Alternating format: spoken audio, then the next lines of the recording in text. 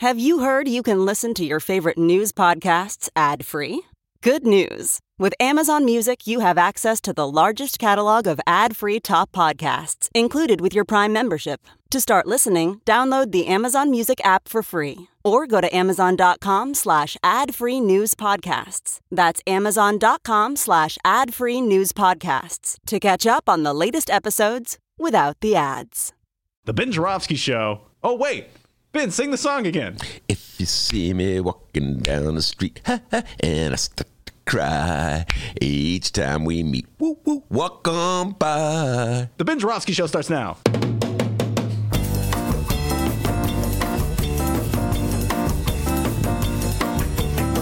It is Wednesday, November 13th, and live from the Chicago Sun-Times Chicago Reader Studio on Racine Avenue, this is the Ben Joravsky Show.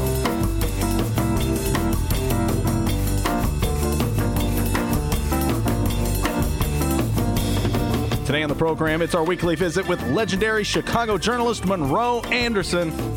And it's the return of radio host and green gardening guru, Mike Nowak. And now your host, furthest thing from green gardening guru, Chicago Reader columnist Ben Joravsky. Hello, everybody. Ben Joravsky here. We're calling this Harumph Wednesday, and here's why. Haven't we had a Harumph day? Yeah, I can't have enough of Harumph days. I think we had one of these 2 weeks ago. I've been saying Harumph a lot lately. Big story in the world of journalism, Dr. D. It's breaking as I speak. We're calling it Journalism Gate. That is, were the young editors at the Northwestern Daily correct to apologize to protesters whose pictures they posted in their coverage about their protests? Now, I know what you're thinking, listeners. You're thinking, we don't care. And you're absolutely correct. Nobody cares about journalistic issues except for journalists. That's correct. Thank you, Robert Mueller. I know this because I've been a journalist for like 50,000 years. Nobody cares about it. Journalists get together. They talk about their trade obsessively. But outside of the world of journalism, nobody cares. And yet, D, I'm going to weigh in. Why?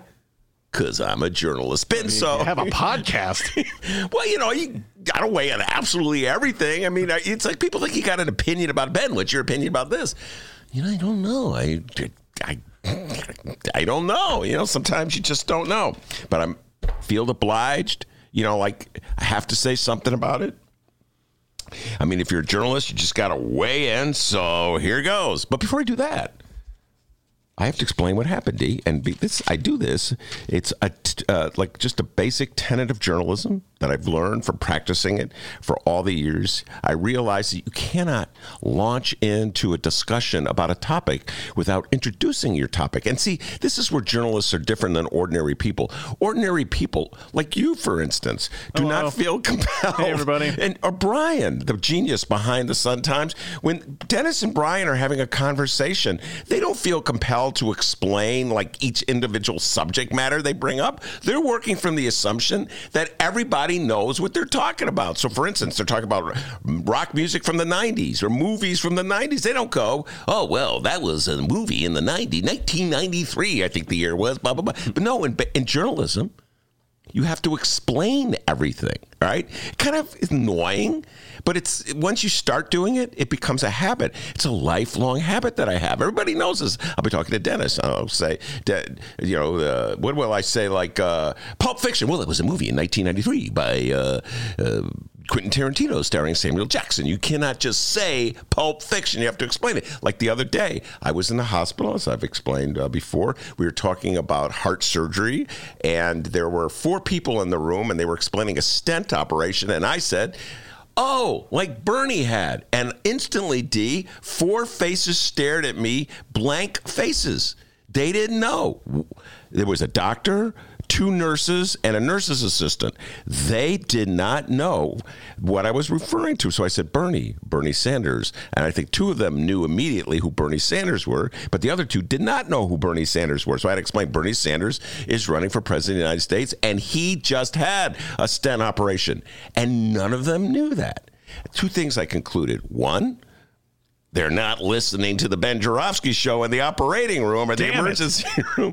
And 2, man, a lot of things that I take for granted, you can't take for granted. All right, so going back to the journalists at Northwestern, there was a protest at the Northwestern campus of a speech given by Jeff Sessions. Hold it. I have to identify who Jeff Sessions is. He was former Attorney General for Donald John Trump. Before that, he was a U.S. Senator from Alabama. He's arguably one of the most bigoted people to emerge from the Senate. I just throwing that out there. It's arguably, I'm not saying he's the number one bigot to come out of the Senate in the last 50 years or so. And as such, students at Northwestern were motivated to go protest him, okay? And then once their pictures were posted on the coverage, there was a great outcry against the editors of the Northwestern paper for having published the photos, and the editors apologized. And they said, we have to appreciate the fact that we are living in a community of students, and we may have exposed some of our fellow students to abuse. We may have gone too far, and we're going to reconsider how we practice our trade and our craft. And Immediately, once that word got out, every old journalist, by old I mean anybody over the age of 30, started harumphing, which is what old people do. Harumph! How dare you do that? How dare you do something different than the way we did? Back in our day, we did it this way, that way, the other way. So I have to weigh in at this point, D. I'm going to tell you this. I'm with those young journalists at Northwestern 100%. Why? Well, not necessarily because I agree with everything they wrote in their apology, because I can't stand it when geezers go rough. Although my prediction is this. Those young journalists at Northwestern University will probably be going harumph themselves in about 30 years. We got a great show today, everybody. Monroe Anderson, speaking of an older journalist who's been known to go harumph from time to time, will be here as soon as he can pull himself away from the Donald Trump hearings. Yes, the impeachment hearings have begun, and Monroe will be giving us updates. I haven't watched. Have you watched any of them, D? Yeah, just briefly. Briefly. Okay, I've not watched any. This could be interesting. I'm going to have a discussion. I haven't watched any of them, but I've been obsessively following the prelude, so I think I'm capable of having a conversation, at least a more informed one. Well, this producer's hoping so. Than the emergency room doctors had about Bernie Sanders. I can't believe they looked at me like, Bernie Sanders had a stent operation? Like, wouldn't you guys know that? Like, I don't know, prominent people getting stent operation. Anyway.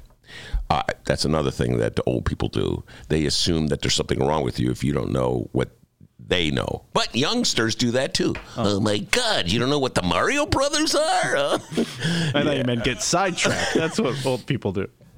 Yes, old people get sidetracked. Oh, young people never get sidetracked. Are you kidding me? Anyway, so not to get sidetracked, Monroe Anderson will be here, and he'll be talking Trump. Mike Nowak, yes, radio host Mike Nowak will be here. He'll be talking Trump, and gardening, all right? And he'll be weighing in on Lori Lightfoot, but he loves talking Trump too. So he'll be here talking all sorts of Trump stuff. And I think we're going to have a mystery guest. You're kidding me, really? I've been walking around the city of Chicago looking for a young journalist to come on the show and talk about journalism. Please, come on, talk. Like, the young people say, well, no, there's that old guy. Run! Anyway, I think I corralled one, and he'll be here at 2:45. But he hasn't... should I announce his name, D, if he hasn't actually said for certain he's going to come on? Yeah, don't announce it. What are the radio school ethics of that young man? Don't say it. Okay, I won't, but he could be walking in. A mystery guest? A mystery guest.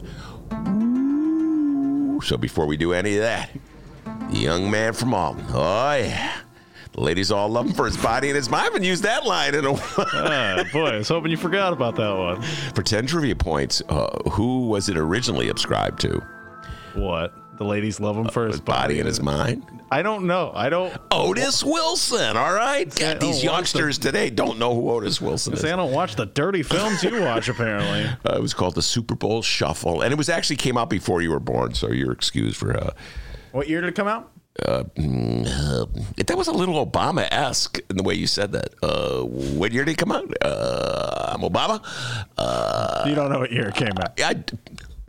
How dare you? Come on. The year was 1985. Okay, I was born. My name's Dennis, everybody. How's it going? Born in 1983. Dang, man. You were already 2 years old. Yeah. You were drinking Mountain Dew. Yeah, probably was. But my name's Dennis. Mm-hmm. Let's unpack the Chicago or Illinois news happening. Hold on. That's the unpacking. Oh, okay. Unpack the Mountain Dew and the Chicago and/or Illinois news happening this afternoon. No Wednesday public event scheduled for the governor. But as we mentioned yesterday, J.B. Pritzker got a visit from our Chicago mayor. Yes, Lori Lightfoot went to Springfield Tuesday. She's back in the city now for the city council meeting. We'll have updates on that meeting in moments. But the mayor was at the state capitol to cut a deal in an attempt to get some help bailing Chicago out of that $838 million budget hole we talk about all the time. Was she successful? Well, the answer is yes, no. I'm really not sure. It all depends on which Illinois political media source you'd like to believe this afternoon. And we're going to find out which story our host, Ben Jarofsky, is buying, all right? Okay. So I got here two media outlets with two different opinions.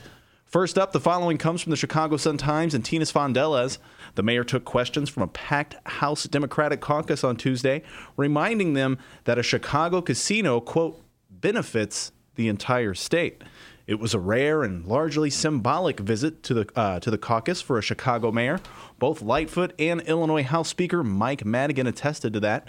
Former Mayor Rahm Emanuel rarely visited Springfield himself. Ben, why is that? Why do you think Rahm rarely came to the state capitol? Because he thought he was better than everybody else. All he had to do was call Madigan and Cullerton, or Cullerton most likely. I'm better than you, so I'm not going there, and I'll just call John Cullerton. And actually, hard to criticize him. It worked. Called Johnny Cullerton. Boom.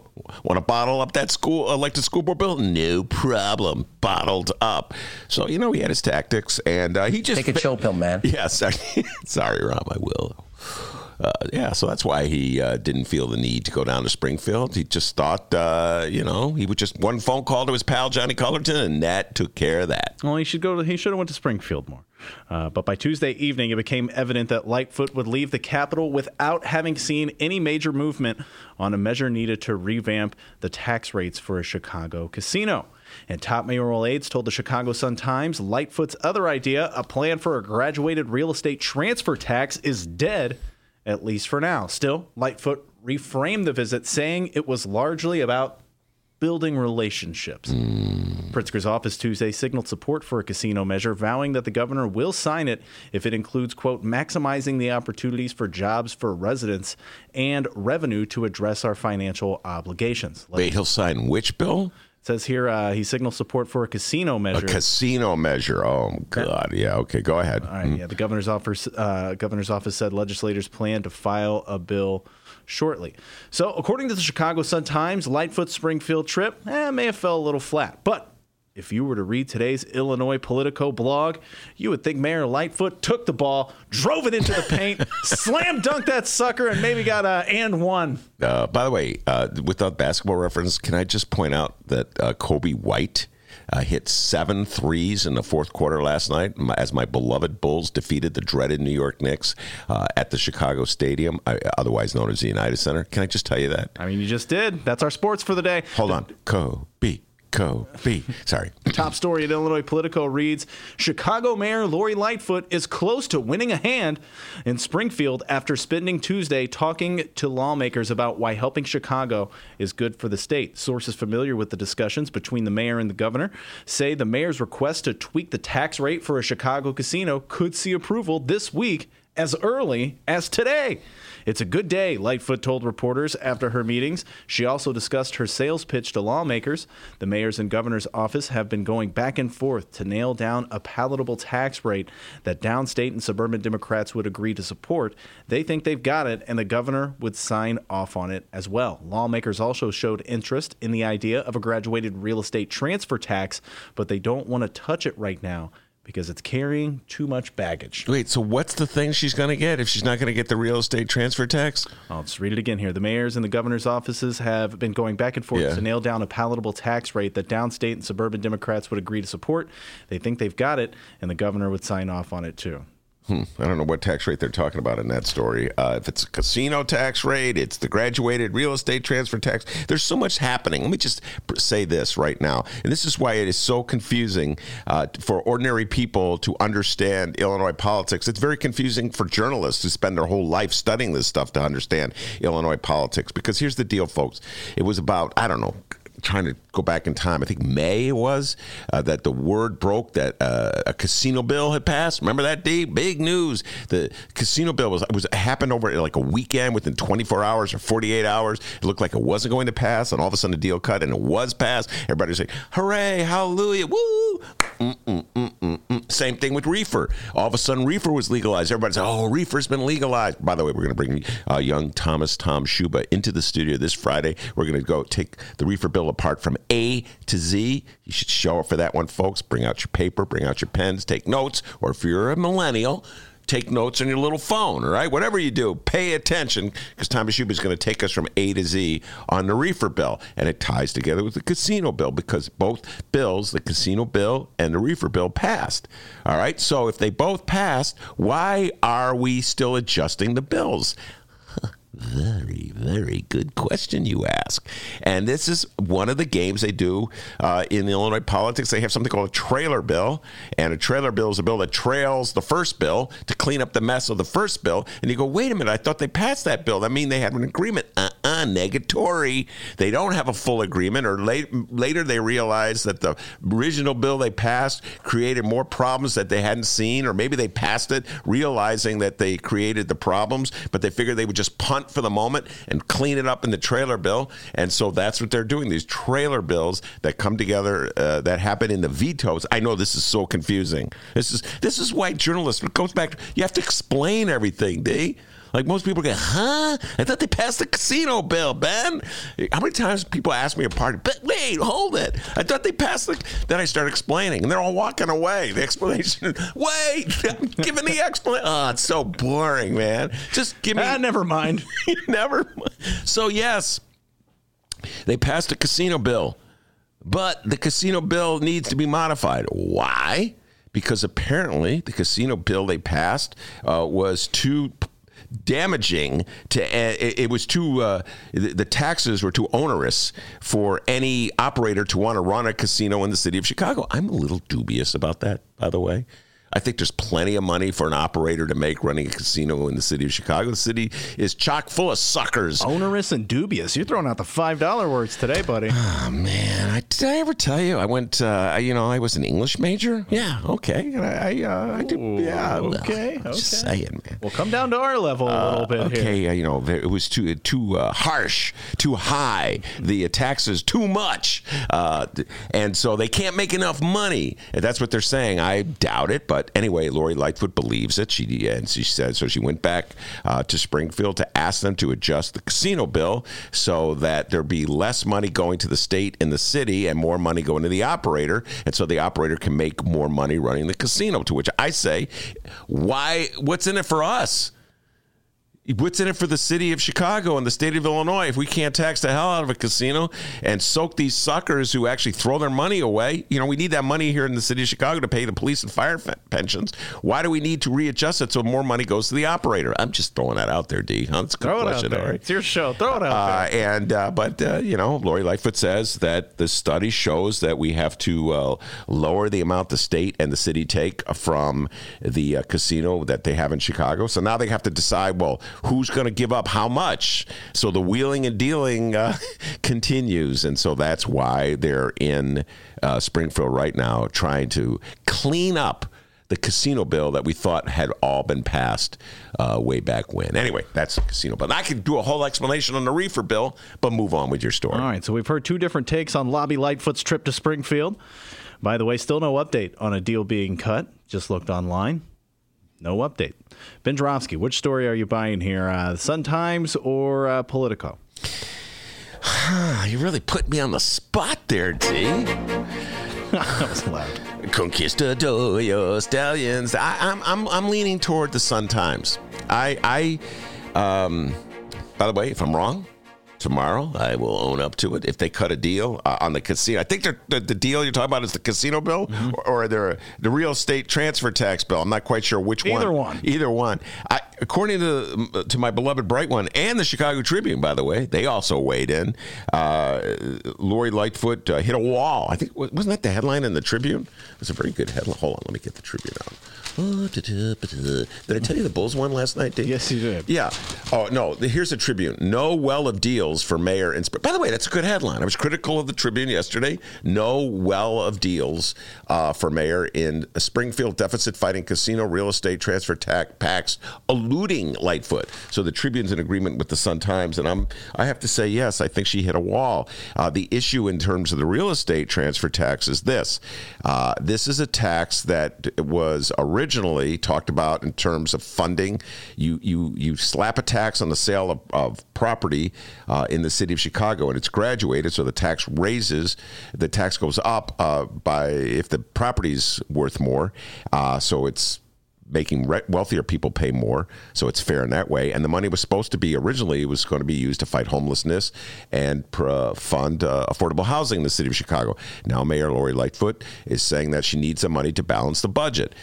We can have a discussion on that. I know there's a lot of housing activists who feel that she's backtracked on her promise, but then again, it's one thing to be the mayor, and it's another thing to be a candidate. And so, she's got bills to pay as the mayor. As a candidate, all she has to do is make promises. So there are many progressives from the city of Chicago who are state reps who want her to at least obligate some of the money for housing. And she doesn't want to obligate any of the money for housing, apparently. And so they're fighting over that. And I just don't see that being resolved within 24 hours, D. I hope I'm wrong. Hope they can cut a deal, resolve it, because obviously the city needs the money, and the affordable housing people need the money here as well, because Chicago's getting very unaffordable. So I hope they can reach some accord. But I'm going to go with the Sun-Times and the Tribune on this one, D. I don't think they're close to cutting a deal. All right. As I said, if updates become available on that, we will be talking about it. As I said, there was a Chicago City Council meeting today. The mayor's back in the city. She had her monthly meeting with the aldermen and women. So, yes, it's time for every Chicago political junkie's favorite fictional soap opera. It's the ever-flowing fountain of drama between a mayor and her aldermen. A mayor and her aldermen. All right. I love this show. You too. I love this. I can't get enough of it. I know. Today's big topic at the City Council meeting, minimum wage. The following comes from the Chicago Sun-Times and the one and only Fran the Woman Spielman. By the way, download the latest Fran Spielman podcast. It's all about health, mental and physical. Chicago's minimum wage would rise to $15 an hour by 2021, 4 years sooner than the state. But tipped workers would only be guaranteed 60% of that under a mayoral compromise floated Wednesday that did not appease progressive aldermen. Under the mayor's plan, Chicago's $13 an hour minimum wage would rise up to $14 an hour on July 1st, 2020, and $15 an hour the following year. After that, minimum wage workers would be guaranteed an annual increase capped at 2.5%, tied to the Consumer Price Index. Employees under the age of 18 would also get to a $15 an hour wage, but more gradually. And the graduated hourly wage for tipped workers would rise to $8.40 an hour, which is 60% of the $15 minimum wage, taking effect the year after that. After the mayor's plans were laid out, one progressive alderman spoke up and said that this proposed minimum wage plan is not enough. Ben Jarofsky, I'm only giving you one because I think that's all you need. Take a wild guess as to which alderman that was. Well, there's many candidates in the running for this now that there's Democratic Socialists in the city council. But I am going to go with a candidate who is now in his second term. I'm going with the alderman. I'm totally, by the way, guessing this. This is the problem with gambling right here. If I had to put money on this in Vegas, I may lose. But I'm going to put my money down on the alderman from the 35th Ward, Carlos Ramirez Rosa. That's correct. Whoa, yes, you won the money. Now, here's the other problem with gambling. Don't win money. No, but now you double down. Oh, my This God. is what the gambling bug is all You're about, scaring folks. me. This is where you double down. So ask me another question. Let's see if I double. No, I'm seeing the dark side of Ben Joravsky, and I don't like it. The double down. I don't like this. Yes, it was the 35th Ward Alderman and frequent Ben Joravsky Show guest, Carlos Ramirez Rosa. Rosa pointed to a study released last week that showed tipped workers in the Chicago area, now paid $6.40 an hour plus tips, have twice the poverty rate of the rest of the regional workforce, and 63% of them are, quote, workers of color in casual restaurants where tips are meager. The alderman went on to say that's the biggest difference between, quote, white and people of color tipped workers of any region of comparable size in the nation. It continues to harm the restaurant workers who need the raise the most, which are Black and Latina servers who are subjected to sexual harassment and poverty wages as a result of the sub-minimum wage for tipped employees. Chicago has a lot of catching up to do to make sure that Black and Latina women that work in the restaurant industry have economic justice. This proposal robs them of that economic justice because it fails to get them to parity when it comes to the minimum wage. Dan Lurie, Lightfoot's policy chief, countered that, quote, going from $6.40 an hour to $15 an hour effectively overnight would be too much of a shock to the system for the restaurant industry. Lightfoot wants to get $15 for tipped workers, quote, but we want to build out a ramp here and a schedule that allowed for restaurants, many of whom are very small, to be able to pull this off, Lurie said. Lurie called the mayor's proposal, quote, a win for business and workers and a powerful part of Lightfoot's anti-poverty strategy, but restaurants need a, quote, chance to adjust. Dan Lurie then said the mayor is not unaware of the fact that the tipped wage economy is a very problematic economy. It's mostly women of color, and one where there is demonstrated clear evidence of exploitation and other problems. It's tough being mayor. Okay, can I just say that it's tough being mayor? And look, I'm with the workers. I'm generally with the workers, and I'm all for eradicating the inequities in our city. And the way we divvy up the pie, we have to rearrange that. It's obvious, and the city of Chicago is becoming so expensive. And we're struggling with ways to pay for our obligations. And more often than not, we're going toward regressive forms of taxes. I talk about this all the time. So my inclination is to be with the workers. On the other hand, I realize that Mayor Lori Lightfoot is dealing with a lot of other people in the city than folks who agree with me. So you're not only just going to have like the Tribune's editorial board weighing in and the Sun-Times editorial board and Crane's. I'm sure all of them are going to be blasting Carlos's proposal as being too much. You're going to have the Illinois Restaurants Association weighing in. They got a lot of clout, D. They can call up, make phone calls. You can have press conferences orchestrated by really savvy PR folks. Remember the whole campaign against the soda pop tax and undid Tony Preckwinkle? It was largely controlled by Big Soda. So it's not like the other side is stupid. They got money. They have savvy operators who used to be journalists themselves and said, forget that, man. I'm getting out of journalism, going where the going is good and make some money representing Big Soda. So it's tough. You're Lori Lightfoot. You may have ideals, that you ran on, but now you're the mayor and you got to deal with all these different forces. So I understand she's under pressure. I hope they can reach some kind of accord. What is the difference between Carlos is asking for $15 an hour? What's what Danny Lurie's saying? What's the kid Lurie saying? Lurie's Lightfoot policy chief countered that going from $6.40 to $15 overnight would be too much of a shock to the system. It doesn't really say the exact wage. It doesn't say what he wants. All right. Well, you're going to have to come up with something. It's like what we talked about the teachers. The teachers wanted to get all the days back that they lost to the strike, and Lori Lightfoot said, oh, no, you're not getting any days back. And I said, cut a deal, make it 5. And like within an hour, they were, hey, we heard on Ben's show, let's go at 5. We'll solve this problem too. Come on. All right. So, Lori didn't give a number. Danny Lurie, the policy guy for Lori. That's a lot of Lories. Dan Lurie, Lori Lightfoot, Lori Glenn on the show yesterday.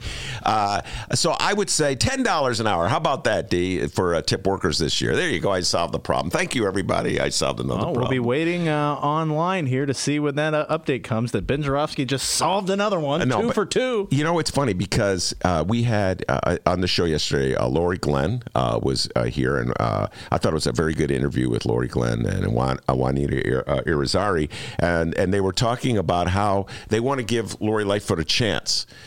They want to give Lori Lightfoot a chance to show the world what a great mayor she is, how fair she is, and how progressive she could be. And I know a lot of progressive folks out there are already getting impatient with Lori Lightfoot. They don't feel she has moved far enough to be the progressive mayor that she ran as. And now there's talk out there. Well, she never really was a progressive. She's just a reformer. There's a distinction between a reformer and a progressive. And, you know, I do believe that the problem of inequity is a key part of what's wrong with so many things in the city of Chicago right now. Folks can't afford to live in the city of Chicago, and I think Lori Lightfoot has to address that. And this is one basic way of addressing that by raising the minimum wage and raising it even for tipped employees. Someone is going to have to help the poor people in the city of Chicago, the working people in the city of Chicago. You can't just continually assume that they can just plow along with the system we have. So I feel that Lori's going to have to come up a little bit. Come on. You can do it, Lori Lightfoot. Come up. Easy for me to say, right, D? I'm not going to get the calls from the Illinois Restaurant Association. So there you go, the update on today's city council meeting and the latest between a mayor and her alderman. To be continued. Yeah, by the way, this is going to come down. You know, will the city council, mayor and her alderman, will the Chicago City Council come up with votes to block the budget? You know what, D, if I had, again, going to bed, I do not believe they have the votes to block the budget. I believe that Lori probably already has. Well, you need 25, and she would be the 26. I think she has the votes she needs to pass pretty much anything she wants. The issue gets to be, does she want like a Rahm, outpouring of like 45 to 48 or 49 yes votes. It seems to be the way that we do things here in the city of Chicago, that it's a sign of weakness if a mayor cannot get an overwhelming sign of support for his or her budget. So is she holding out to, in the deal, like the minimum wage deal with Carlos Ramirez Rosas, so to get him to sign on to his budget, and so she could say, look, what a great budget I came up with, everybody's for it? Or is he just going to be satisfied with having the 25 or 26 votes she needs to pass it? My guess is she already has that, and so she really doesn't need the progressives, but we'll be watching. All right, we're waiting for our guest, Monroe Anderson, to arrive, and while we do that, we have an update, a City Club Gate update. That's correct. Hold on, let me get my City Club certificate out. Oh, please do. Please do. Yeah, Ben's a member of the City Club of Chicago, and when he went to that meeting at the City Club, well, they weren't as shady as they are now, I guess you can say. I don't know. They'd already been raided. I didn't know that. Nobody told me that. Oh, really? I mean, either. The raid happened in May. Oh, my God. And I was thinking about this as I was taking the train into work today. I was just reading the story. There was a great article in the Tribune. I have to give a shout out to the Tribune, by the way. Hold on, let me get to the paper. There was a great article in the Tribune. I've been thinking about this so much. I just want to see who wrote it. Yes. Rick Pearson, congratulations. I thought this was a really good article, very educational. In Trump's saga, refrains of Blagojevich's tale. And I've been thinking a lot about this, contrasting the impeachment process as it affected former Governor Rod Blagojevich in 2009, and the impeachment process is just underway in Washington right now as it affects Donald Trump. And with Blagojevich, there was no sympathy on the part of the Democrats whatsoever. As soon as the feds came in knocking on Blagojevich's door and arrested him in December of 2008 for allegedly shaking down the Obama campaign for contributions to get to to determine who would be the next state senator to replace Obama, he immediately, the Democratic Party abandoned him. The votes were overwhelming. I think there was one vote. Deb Mell, State Representative Deb Mell, who is Rod Blagojevich's sister-in-law, was the only Democrat who voted against impeachment. And then it went to the Senate for a trial, and it was a unanimous decision by the Senate. Nobody voted to acquit Blagojevich. He was all alone. Everybody, Republicans and Democrats, denounced him. He did not have his day in court. He had not had his day in court. There was nobody, to counter the federal accusations that had been made by the U.S. attorney.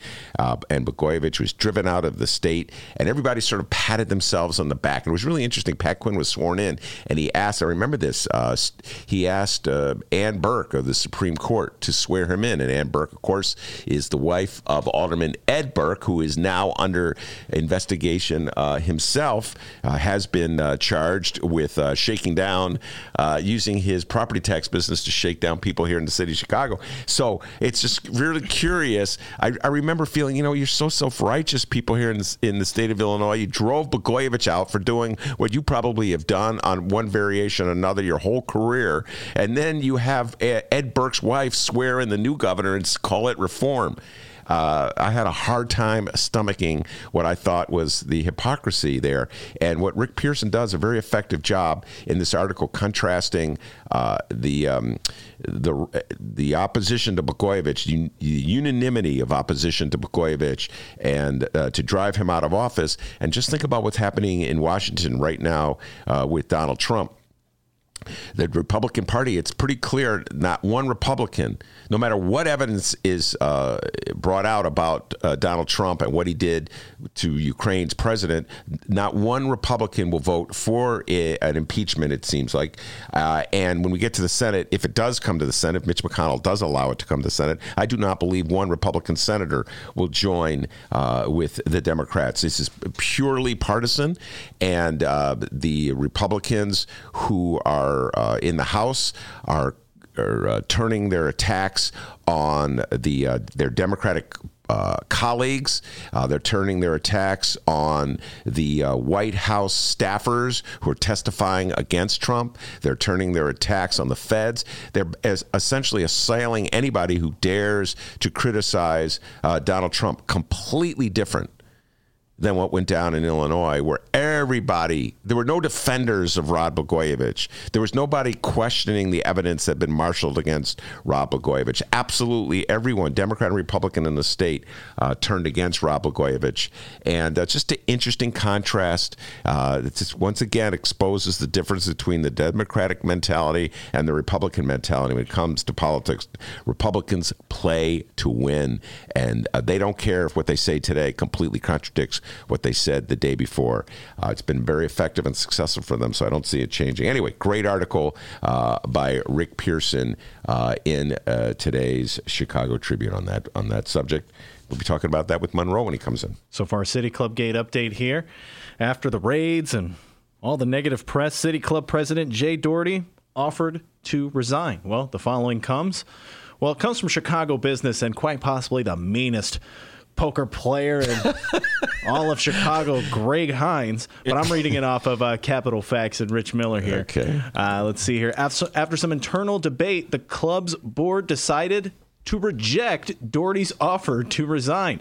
Insiders tell Rich Miller or Greg Hines or whoever wrote this here, at least in part because Doherty in recent years has been critical to the club's success in landing prominent public officials to its forums, including governors and mayors, U.S. senators, and even candidates for president. We have a quote here. It says, Mr. Doherty is the president of the club. I don't know of any move afoot to change that. I hope he stays. He's largely the reason we've been successful.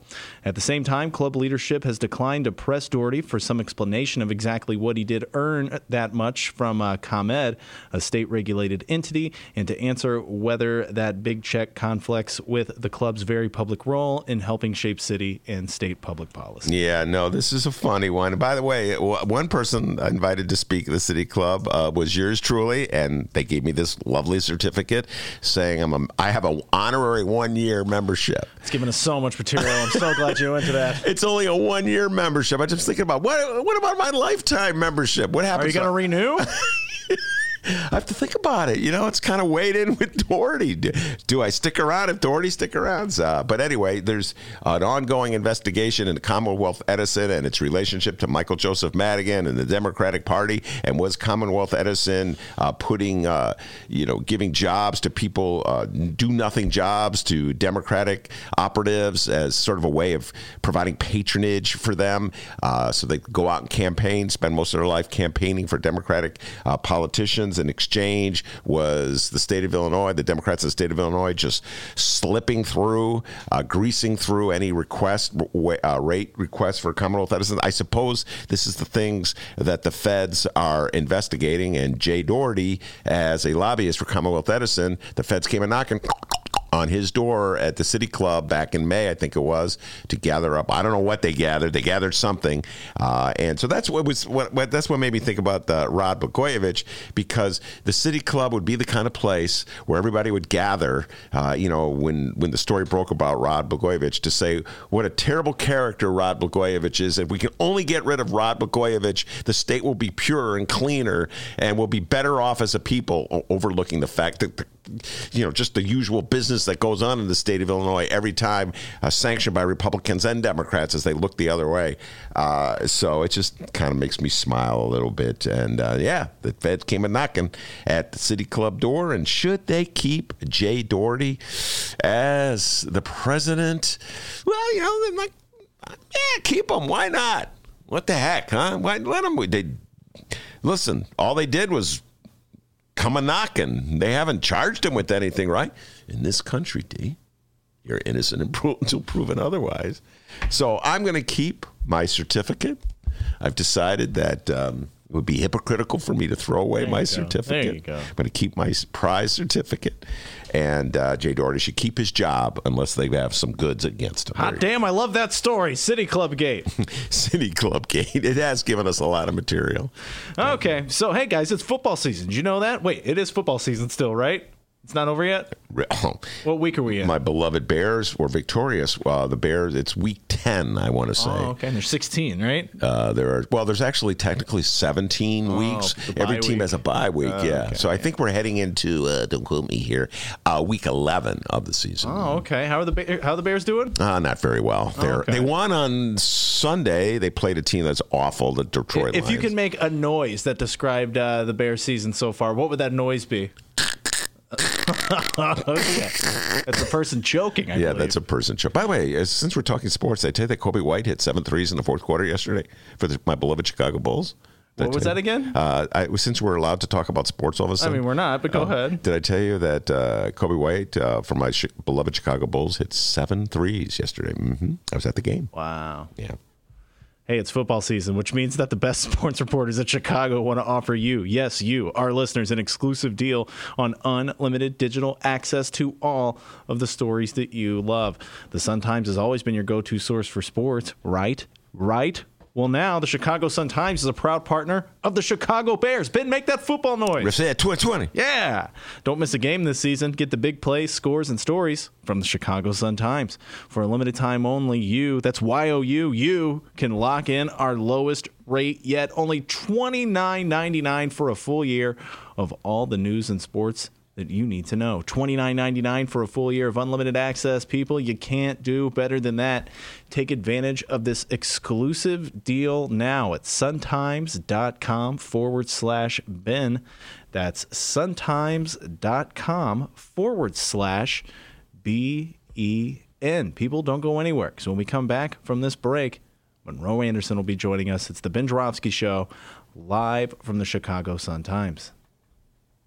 The Ben Joravsky Show is supported by Northwestern University's part-time master's program in literature and liberal studies. Students learn from dynamic and diverse faculty as they build advanced skills for critical analysis, writing, and research. Evening classes are held on Northwestern's Evanston and Chicago campuses. The spring quarter application deadline is January 15th. Learn more at sps.northwestern.edu/masters.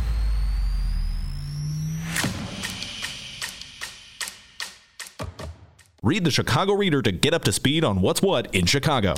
culture, food, arts and entertainment, weekly concert listings, weekly event listings, the environment, travel. I can continue, but you get the point. And for all of you Chicago political junkies, raw weekly columns on real city politics from Maya Dukmasova and our very own Ben Jarofsky. The Chicago Reader, free to the public in newsstands throughout the city and online at chicagoreader.com. Read it now and be a more informed Chicagoan.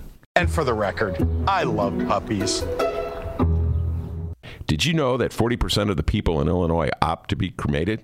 Well, it's true. And Chicagoland Cremation Options honors their wishes by providing cremation services directly to the general public. Chicagoland Cremation Options provides an affordable, ethical, and easy cremation arrangement, whether in person or online. Save thousands and streamline the process by going directly to Chicagoland Cremation Options. It's a family-owned business operated by my good friend Douglas Klein. Here's how you reach them: ChicagolandCremationOptions.com. One more time: ChicagolandCremationOptions.com. But we got to get down to business. Chicagoland's adult entertainment playground. It's the world-famous Admiral Theater, 3940 West Lawrence Avenue. The Admiral is homegrown from Chicago, and it's the most conveniently located club in all of the city. 15 minutes from the O'Hare Airport in downtown Chicago Loop. Voted Chicago's best strip club, the Admiral has showgirls galore and a variety of adult entertainment shows. The world-famous Admiral Theater, open every day from 7 p.m. to 6 a.m., 3940 West Lawrence Avenue. For events, showtime, and other information, visit AdmiralX.com. Must be 18 years of age or older to enter.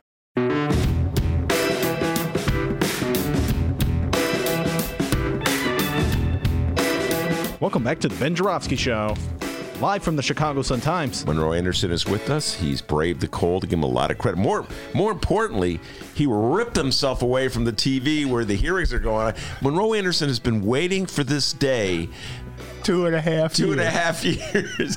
He knew. Monroe Anderson, legendary Chicago journalist, knew it was just a matter of time before Donald Trump just got himself into all kinds of trouble. Trump is corrupt to the bone. He is corrupt to the bone. You know, I want so much to talk about Donald Trump with you, and we're going to do Donald Trump, and what's happened. But I also there's so these little side issues that I haven't talked to you about, like Journalism Gate, which is breaking out at Northwestern, and also, I don't know if you saw Clarence Page's column in the Tribune today, where he weighed in on whether it's okay for Hollywood to cast Africans actors for roles playing Black Americans. Yeah. And he weighed in on that one. That's my Mrs.'s complaint, too. She says that the Africans are taking over everything. Who says this? Joyce. Oh, Joyce says that? Come on, Joyce. The Africans are taking... That's like my friend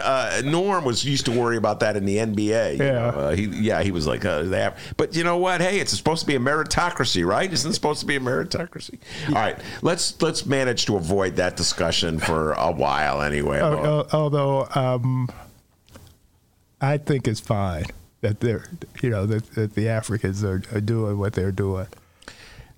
I agree with you 100%. Yeah. Well, I'm actually for now. We're going to we'll probably have this conversation when Sergio comes on next week, because I think this is a perfect Sergio conversation. I believe we should do away with casting by color all together. Throw it out the window. Well, that's what Hamilton did. The musical. Yeah, exactly. We should do that for all things. And the Goodman does it for Christmas. And we should do it for all things. So, for instance, Samuel Jackson can play Macbeth.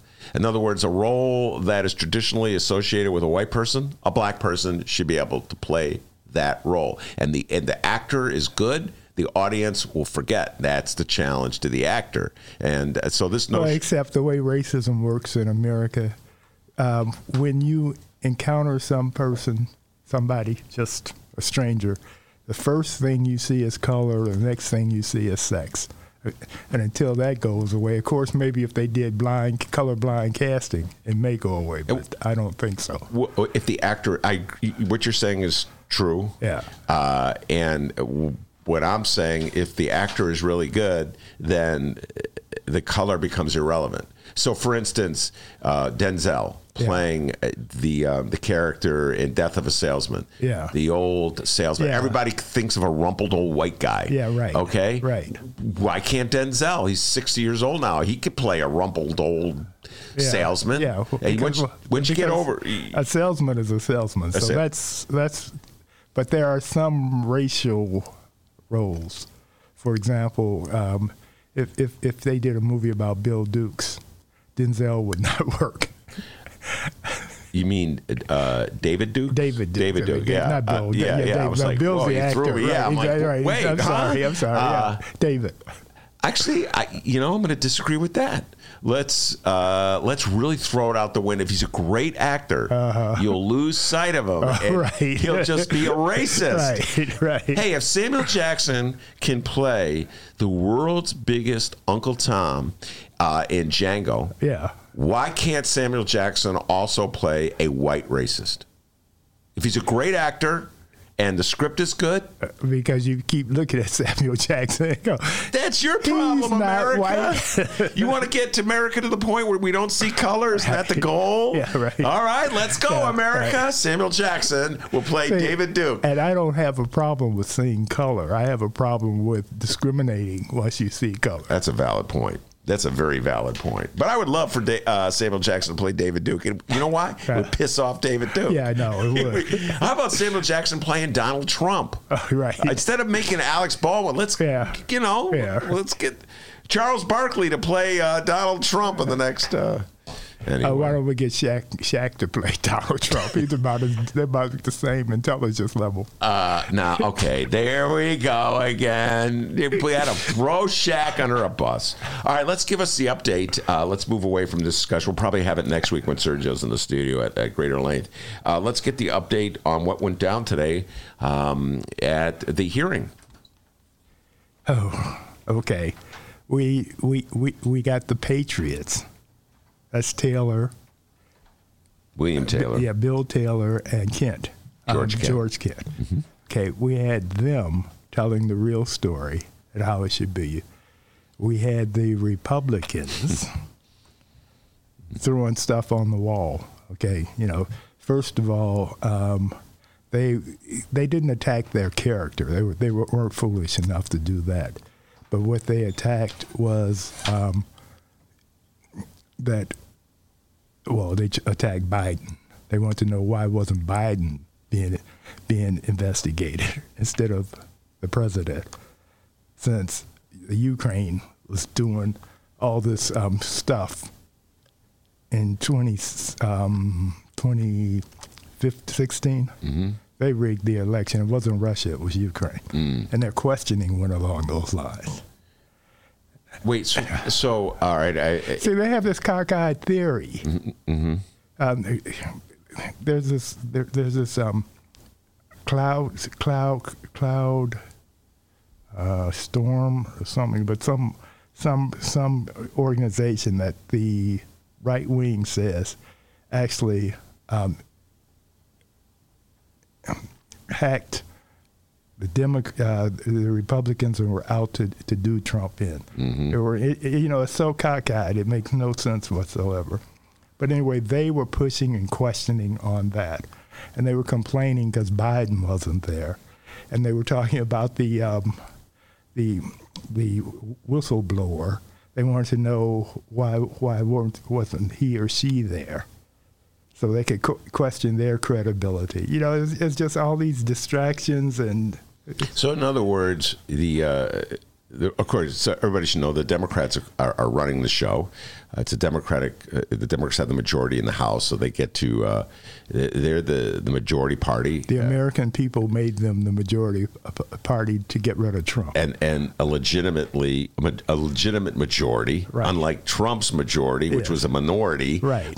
So all right. So they run the show. So they're the ones who have raised the charges against Trump. They're the ones who are conducting, largely leading the investigation, and they're calling these witnesses. So.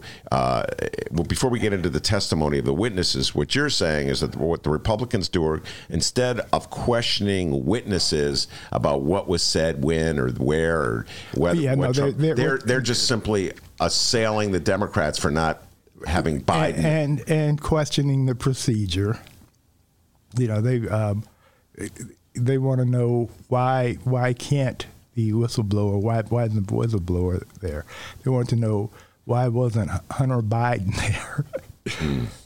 I mean, it's just... So they're not even asking questions of Taylor when they get their opportunity? Well, finally they got around to that. Okay. And then the questions were whether Taylor and Kent were being specific enough. They would take their testimony and ask them, well, you said this. Well, for example, and now I'm riding around the blocks concentrating on getting a parking space. Yeah, it's always difficult. Right, yeah, right. So half of the spaces are cut off. Right, exactly. So I wasn't in full concentration, but from what I could tell, what they were questioning was, well, because Obama didn't give the Ukrainians any weapons, hard weapons. He gave them blankets and GPSs or something, you know, because he didn't want a shooting war there. He was trying to avoid that. And Trump did give it to them some weapons.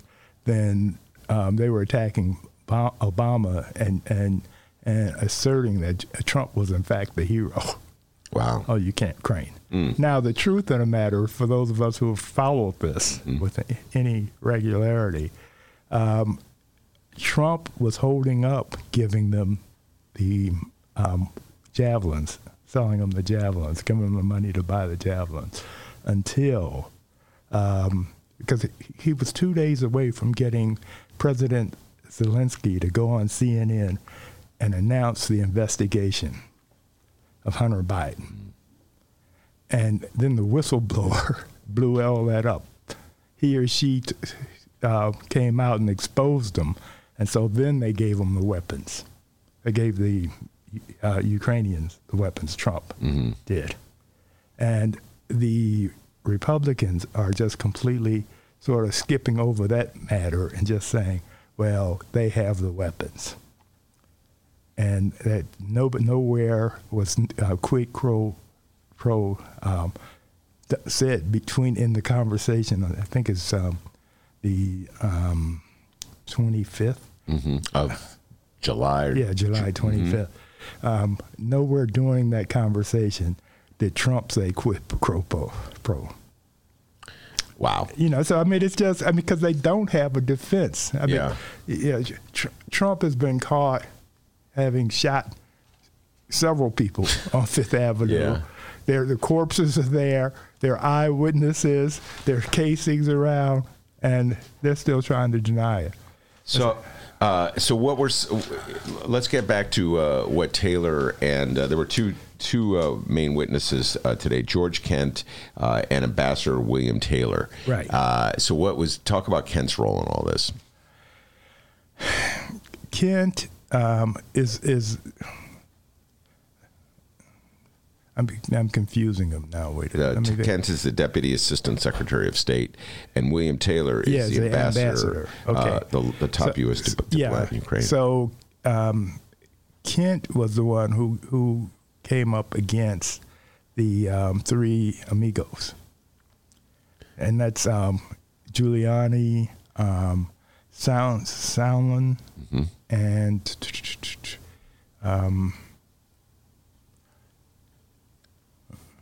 trying to remember who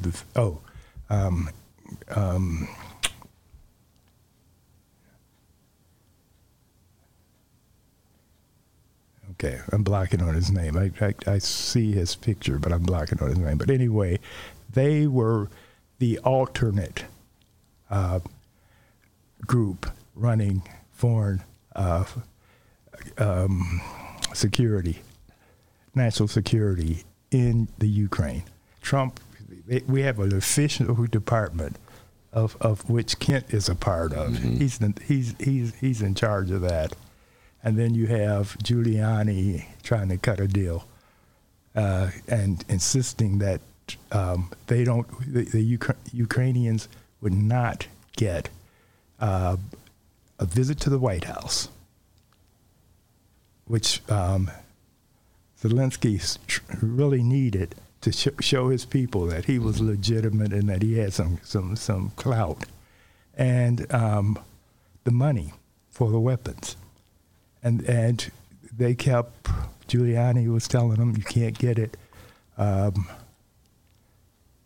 Sondland was saying it, and Trump was saying it, but he wasn't saying it on that particular conversation. But they're going to have other people who are going to say that Trump said it. Yeah, it's pretty obvious. It's pretty clear that they got Donald Trump nailed on the issue. That he was clearly stating to the Ukrainian president that unless he, the Ukrainian president, announced, all he had to do was announce an investigation. It's not even clear to me that there had to be an investigation. Yeah, no, he merely announced that there was an investigation. Trump wanted Zelensky, to make the announcement so he could use that against Biden. And that would be his whole campaign thing, everything. And they were literally 2 days away from it. And then the whistleblower blew it up. So that's the other thing. The Republicans are insisting that they bring in the whistleblower so they could question him or her. Yeah, as if all these other.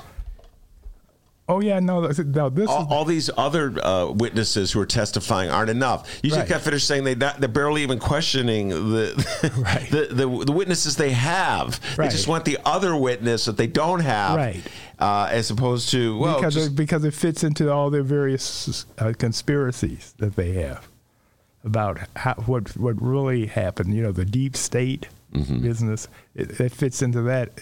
Until they get the whistleblower in.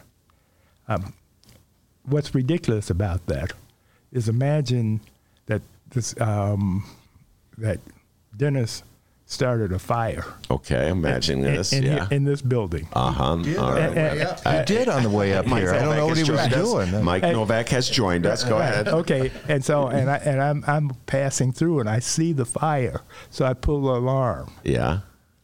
Go ahead. I'm trying to see where you're going with this. So, the fire department gets here, and they put out the fire. And then everybody wants to know who pulled the fire alarm, not who set the fire. Right, exactly. And so, this is basically what they're doing with insisting. Yeah. That the whistleblower come along. The whistleblower just told them that something was going on that didn't look right. Yeah. And then after that, they found all this other stuff, and they have had at least 10 witnesses that have said in some form or another that Trump was trying to extort and bribe the Ukraine. Well, Can I throw something in there about the whistleblower? Since you said we might talk Trump, the whole whistleblower thing episode, and you've outlined it very well. I love your analogy, and I've been thinking about that too. And it's purely punitive. It has nothing to do with bringing any facts out. And to scare other whistleblowers. Right. This is what will happen. Which is why we have a whistleblower law. So it's about as anti-American as you can get. And the whole idea is there's no reason to find the whistleblower. I liken it, and some people will disagree with me about this, the death penalty. The death penalty, in my view, is punitive. It doesn't bring justice. Once you've convicted a convict, you've gotten your justice. Now we want blood, some people say. And, and I've never had a close person next to me murdered, so... I have, so I know, yeah. But I still think it's a bloodlust, and the same bloodlust right now is going for the whistleblower. It's just because Trump is a petty, vicious, vindictive human being, and he won't rest until he has that name. Well, I actually think there's two things happening. I think you're correct, Mike, that Donald Trump is all those things, and he's obsessed with knowing who the person is that dared to blow the whistle on him, so he could just, at the very least, malign him through Twitter. which just seems to be his favorite. Well, no, what they will do then is pick them apart. You know, they'll. I mean, whoever it is. I mean, if he got a parking ticket last week, that's the other point. They'll make that an issue. Yeah, and so that was my second point. And so the tactical advantage to putting the attention on the whistleblower, as opposed to, let's say, putting the attention on the gentleman who, William Taylor and George Kent, who are actually sitting right in front of you at that moment testifying as to what they saw and their problems with how Trump behaved. By putting the attention on someone who's not in the room, you can just sort of shroud the entire proceedings with dubious intent, perhaps. You could undercut the credibility of the proceedings. Oh, another one, and in the proceedings. Yeah, that's and I have to. You have to forgive me, but I've watched 3 hours of it nonstop, and so my mind. I watched a lot of it this morning too. I haven't even had time to process it all. Okay, and I wonder if you have the same opinion that I, or the feeling about that, having watched this, and it's. To me, it's really embarrassing watching most of our congressional representatives ask questions and watch their thought. And I should use air quotes for thought processes because they're not. When they put that on display, they mainly embarrass themselves. You know, I like it when they have the lawyers there and you can follow a line of questioning, but then you give the 5-minute thing, and it's. You're waiting for somebody just to say something stupid, and they almost always do. And well, if you're a Republican, you have nothing but stupid things to say. Yeah, but it wasn't just the Republicans. I was listening to a couple of Democrats on the way in today, on the way in here, and I thought, oh, please don't do that. You're not helping the cause. You're not shedding any light on this. Give me an example of the kind of discourse you're hearing from them. Oh, what was... Well, for one thing, Joaquin Castro was questioning when I was coming in, and first of all, he called one of the guys an ambassador who had to politely respond. I'm not an ambassador, sir. And that's Kent, right? Kent. He was talking. Yeah. And what was the question? I'm not going to even remember. I just know that he asked a couple of dumb things that I'm driving, and I'm thinking, please stop. Just don't do this anymore because it's not helpful. But they have the right to do that. It's the way it's set up. And some people will be a little more laser focused than others. But when you just open it up to everybody, then it becomes a clown show. Well, my hope was that they would have a prosecutor, somebody who's not running for office, someone who's not up for election at all, just handling. Well, Schiff is a prosecutor, and he's done a good job. Yeah, he did a good job. And they have prosecutors doing the questioning, which made it interesting. Because with the Democrats, a guy's name was Goldman.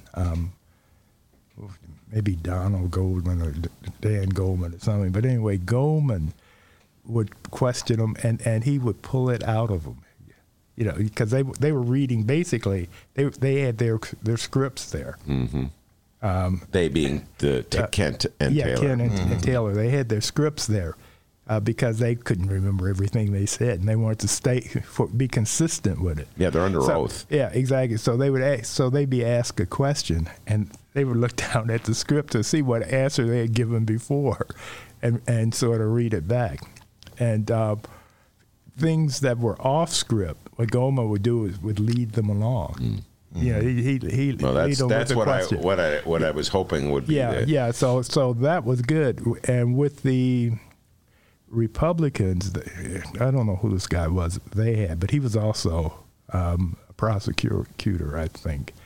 He was attacking them or leading them into the whole Republicans stuff about the deep state and and all the implications. He wanted to know, what did Trump say about this? Or one of their defenses was that President Zelensky said he didn't feel pressured, and he never mentioned that he was pressured. And so they just beat that horse to death. It's like he says he's not pressured. The president, he stood before a whole gaggle of reporters, international reporters. And then he named the newspapers that said that he hadn't been pressured by Trump. That sort of thing. All right. Do you buy that line that he wasn't pressured? That's crazy. No, that's nuts. Why would he say? He's not going to say that. Yeah, right. He's trying to get $400 million. Right. And wants to have good. He doesn't know whether Trump is going to be in office or not. Right. So he wants to keep a good relationship. So no, he's not going to say that. The poor guy's doing a tap dance there, just to walking on a thin wire, just wondering what's going to happen next. Right. It'd be funny if he did say he was pressured. Then the Republicans would start ripping his credibility. Oh yeah, right. Exactly. Your wife once wrote a letter endorsing Hillary Clinton. I have it right here. I'm telling you, we're going to take a break, but I'm telling you, folks, we are watching the OJ trial too. It's just, I get a delight out of this because everything is flipped. Back in the 90s, all these white Republicans were denouncing Johnny Cochran, and now they're just taking a page from his book. They should be thanking him. He taught them how to play this game. You put the other side on trial and hope that everybody doesn't pay attention to what your client did. But it's not a trial. It's fact-finding, is what it is. And it's not working. Well, all right. Except among the Trump nuts. We'll get into that when we return. Hey, everybody. What you're about to hear are the piano stylings of Jeff Manuel. Man, listen to Jeff go. Jeff Manuel has been playing piano around Chicago for years. He's played for conventions, for celebrities, played in basement bars with blues bands. He's played at prestigious social clubs, fine restaurants, and in the intimacy of private homes. Book Jeff Manuel at jeffemanuelpianist.com. Don't worry, I'll spell his name at the end of this commercial. You know what Chicago Magazine said?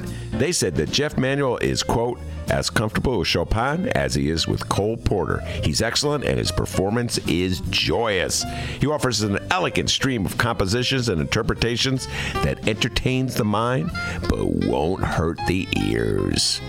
To hear more of Jeff Manuel's work and to book Jeff for your next event, go to jeffmanuelpianist.com. I'm going to spell it out for you, people. J-E-F-F. M as in Mary, A, N as in Nancy, UELPIANIST.com. Take it away, Jeff Manuel.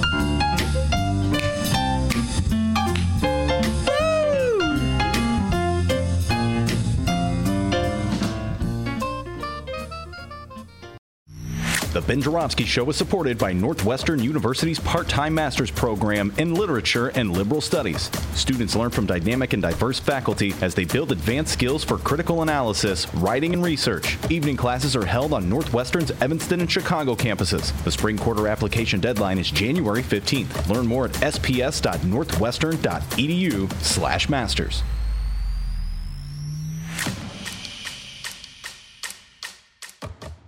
All right, everybody, hour number 2 of your Ben Joravsky Show is just moments away. But before we get into that, we need to thank the following unions for being sweethearts, quite frankly, and sponsoring this program. First up, it's the International Association of Machinists and Aerospace Workers, not Aerosmith, Local 126 and District 8.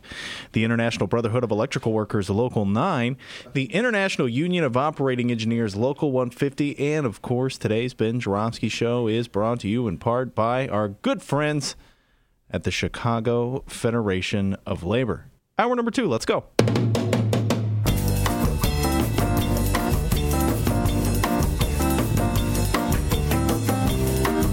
It is Wednesday, November 13th, and live from the Chicago Sun-Times Chicago Reader Studio on Racine Avenue, this is the Ben Joravsky Show.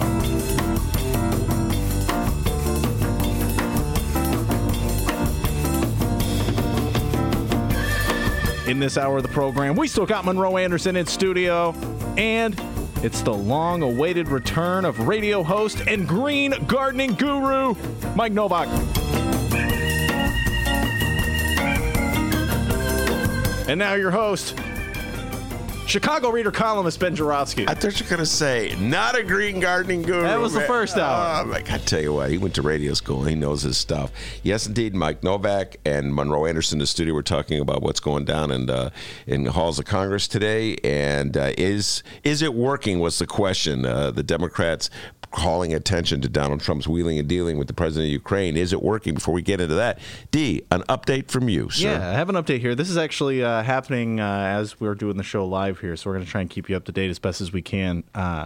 Chicago Mayor Lori Lightfoot says that Uber is paying off black ministers to oppose her rideshare tax and policies, saying that the company is throwing everything it can at the wall because it doesn't want to be regulated. The following comes from the Chicago Sun-Times. The hardest working man in this building, Dave Roeder. He's awesome.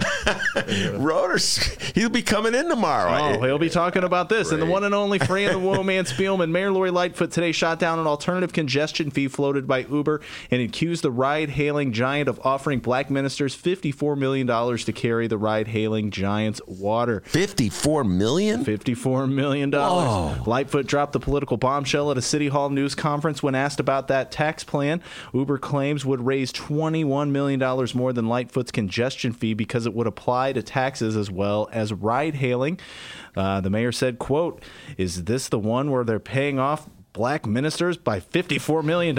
That one? Or is this a new one?" The mayor said they offered up black ministers $54 million, a one-time deal, if they would convince the mayor to do away with any other kind of regulation. And as we walked these ministers through the realities of what is actually at stake here, I think they realized that, frankly, they'd be hoodwinked. $54 million? How does she know that? That's correct. Wow. She could have got him at 5.4. Monroe Anderson, very jaded observer of the connections between politicians, businesses, and black ministers in the city of Chicago. When pressed for proof here, Lightfoot said, quote, "I've had a number of ministers who've met with us and said Uber promised us $54 million. If you convince the mayor to back off, we'll get those names to you." All right. Whoa, Mayor Lightfoot's. Okay, now just think about this for a second, Mike and Monroe. Just think about this for a second. Let's say it's true. Okay. Let's just say it's true that Uber offered black ministers $54 million. I find that a preposterous notion. Me too. Well, it's the money, the amount. Yeah. The amount is preposterous. Yeah, exactly. But just how would you go about allocating it? You know, how would you conceal a transfer of that? Oh, the way you do it is give them housing projects. But Uber doesn't control housing projects. No, That'd be the city of Chicago that controls it. it. No, I'm talking about in the sense of building new housing in the black community. What you do is funnel that money through contractors. But that would be the city of Chicago that would do that, not Uber. Uber doesn't develop. But the Uber could give them the money to do it, and they would build some housing to In other words, they would have a press conference and they'd say Uber is sanctioning. No, they wouldn't say Uber. They'd say we're building. I see. We have this $54 million housing project throughout the South and West Side. Did I tell you that? Or there's going to be one minister that has a really great house.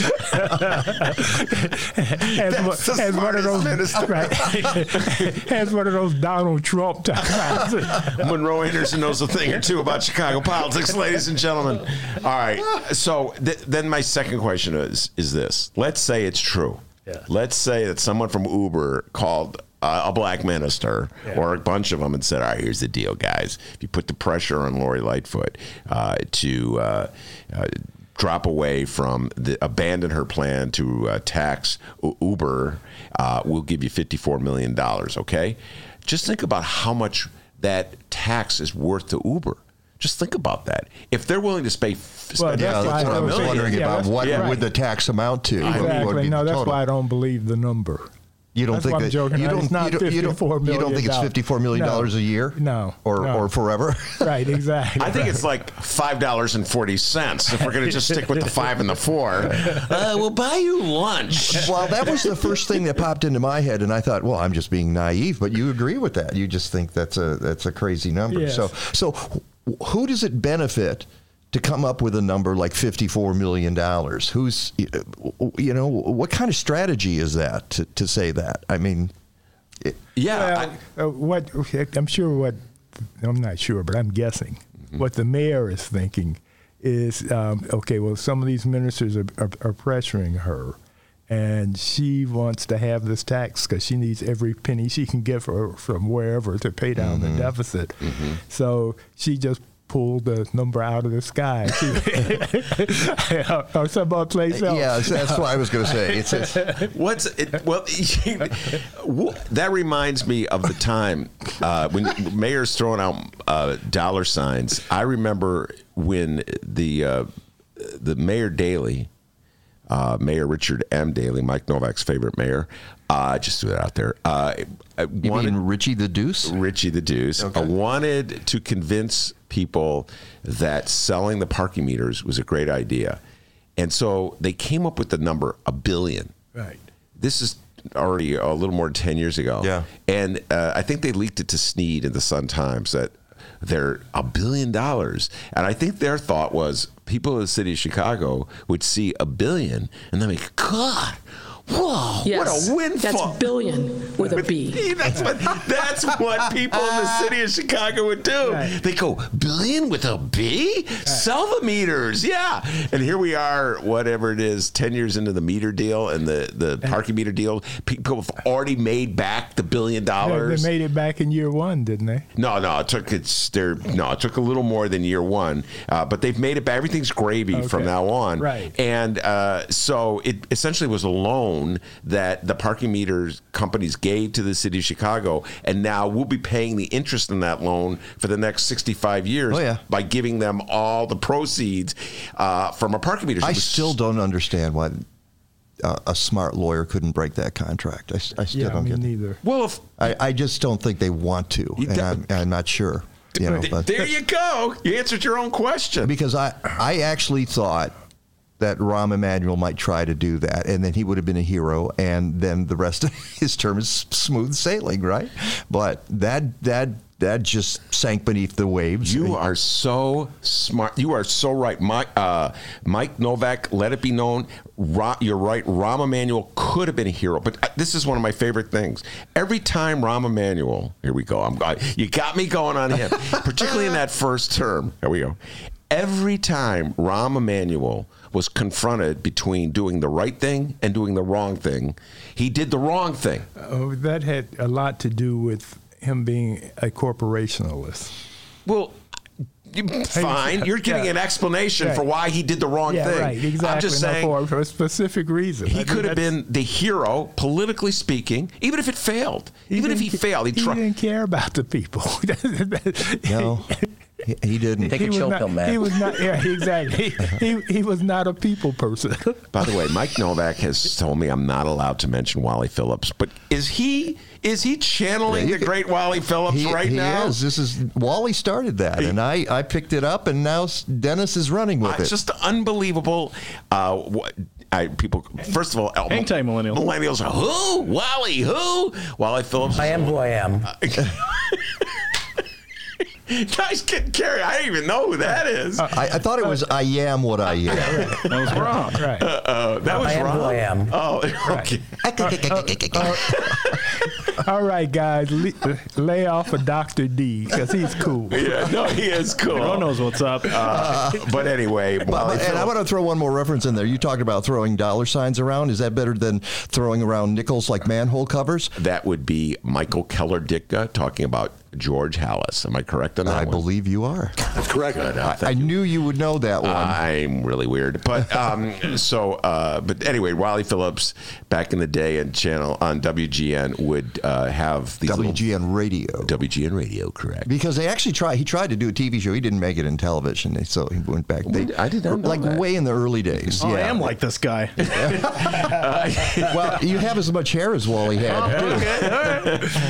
Anyway, he always had those funny voices, and I I've said this before. When we had to work, the boss made us listen to WGN. I was in high school and I wanted to listen to CFL, WLS, and Pop, and they were making me listen to Wally Phillips. And I apologize. And Roy Leonard. But the highlight of the day was when Wally Phillips would have those little voices go, and I'm okay, now, folks should know, and by the way, my name is Mike Nowak, and I have a radio show in Chicago on WCGO 1590 AM and FM. The FM is 95.9. Sunday mornings, 9 to 11 a.m., we talk about gardening, the environment, sustainability, all that good stuff. Okay. That's how you do an introduction. Okay. However, and yeah, tune in, folks. There's podcasts. We're all over the place. All right. Like you guys are, Are you taking notes on that introduction, Ben? Yes, conquering the internet world. But for 25 years, I worked at WGN Radio, all right? And for the last 9 years of Wally's career, I was his engineer. And I still think folks don't understand that those voices that popped in, most of the time, we had carte blanche to throw in whatever we wanted, and Wally would roll with it. Even towards the end, he was really very sharp. Now, he was a lot corny, of course, and, when Steve Dahl and Gary Meyer came around, they poked fun at him, and they were the new generation and so forth. And there I was in my 30s running the board for Wally Phillips going, I'm on the wrong team here, but they paid me well, and it was fun. And so you were his Maceo, huh? You know how James Brown would call out the Maceo? Oh, yeah. Yeah, right. And in fact, Maceo played the music, and James Brown would walk in on a session and go, jump, kiss. No, he was more like the guy who introduced James Brown, whose name I can't remember right now. That wasn't Maceo? No, Maceo did not. Maceo was the sax player. Yeah, I know. But he wasn't doing, wasn't he making up the music too?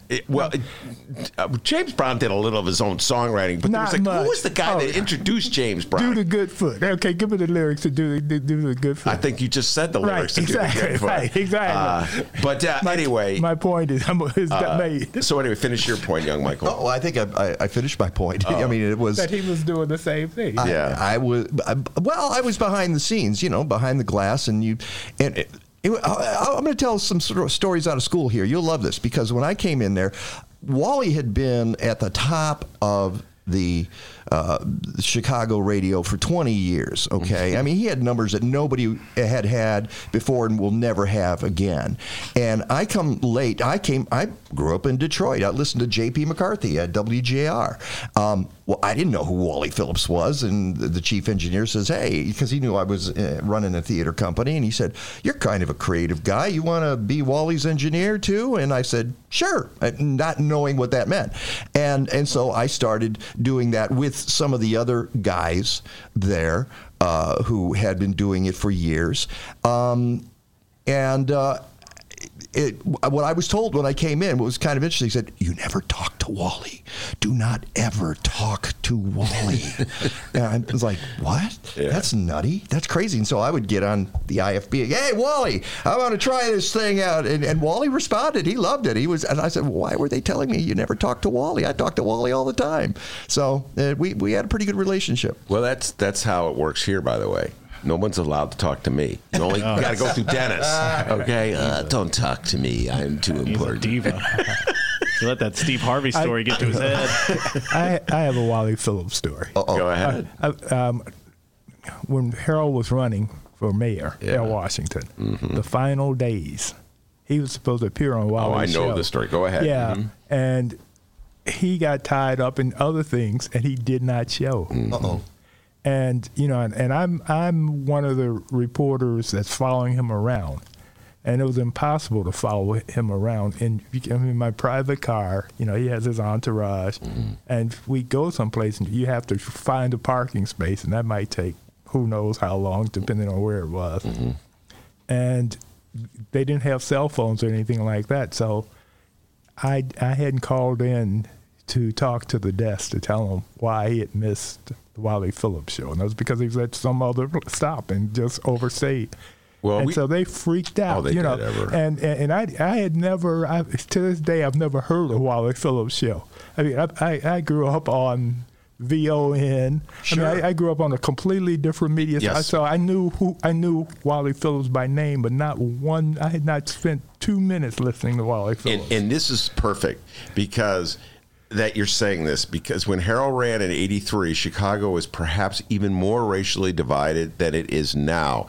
And it was as though there was a wall that went down the middle of the city and separated black and white culture from each other. Right. So black people had their radio stations, Right. white people had their radio stations. Right. Wally Phillips was the number one entertainer on radio, but number two would probably be some black guy. Yeah. And white people would be listening to Wally Phillips, Yeah. and black people would be listening. And so it was so to the black guy, and it was so important for Harold Washington running as the black man for Right. mayor Right. to get on the Wally Phillips show Right. so that white people could realize that he too was a human being, Harold Washington, right, okay? right. And he missed the way it was. And so Wally Phillips, and as Mike Nowak can tell you, there are few things in life worse than if you're a radio host and somebody doesn't show up. I busted. I busted Right. here. But the thing is, Harold was getting his vote out.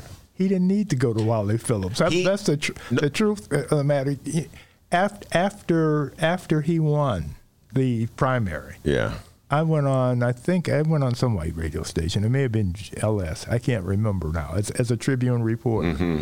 And the white listeners were calling in, and they were so upset that I felt sorry and started trying to explain to them how this happened, because they couldn't believe it happened. That he this had black missed. guy that he had won. Oh, he had won. I thought he that had he won. missed Wally Phillips. No. They were telling. They just couldn't.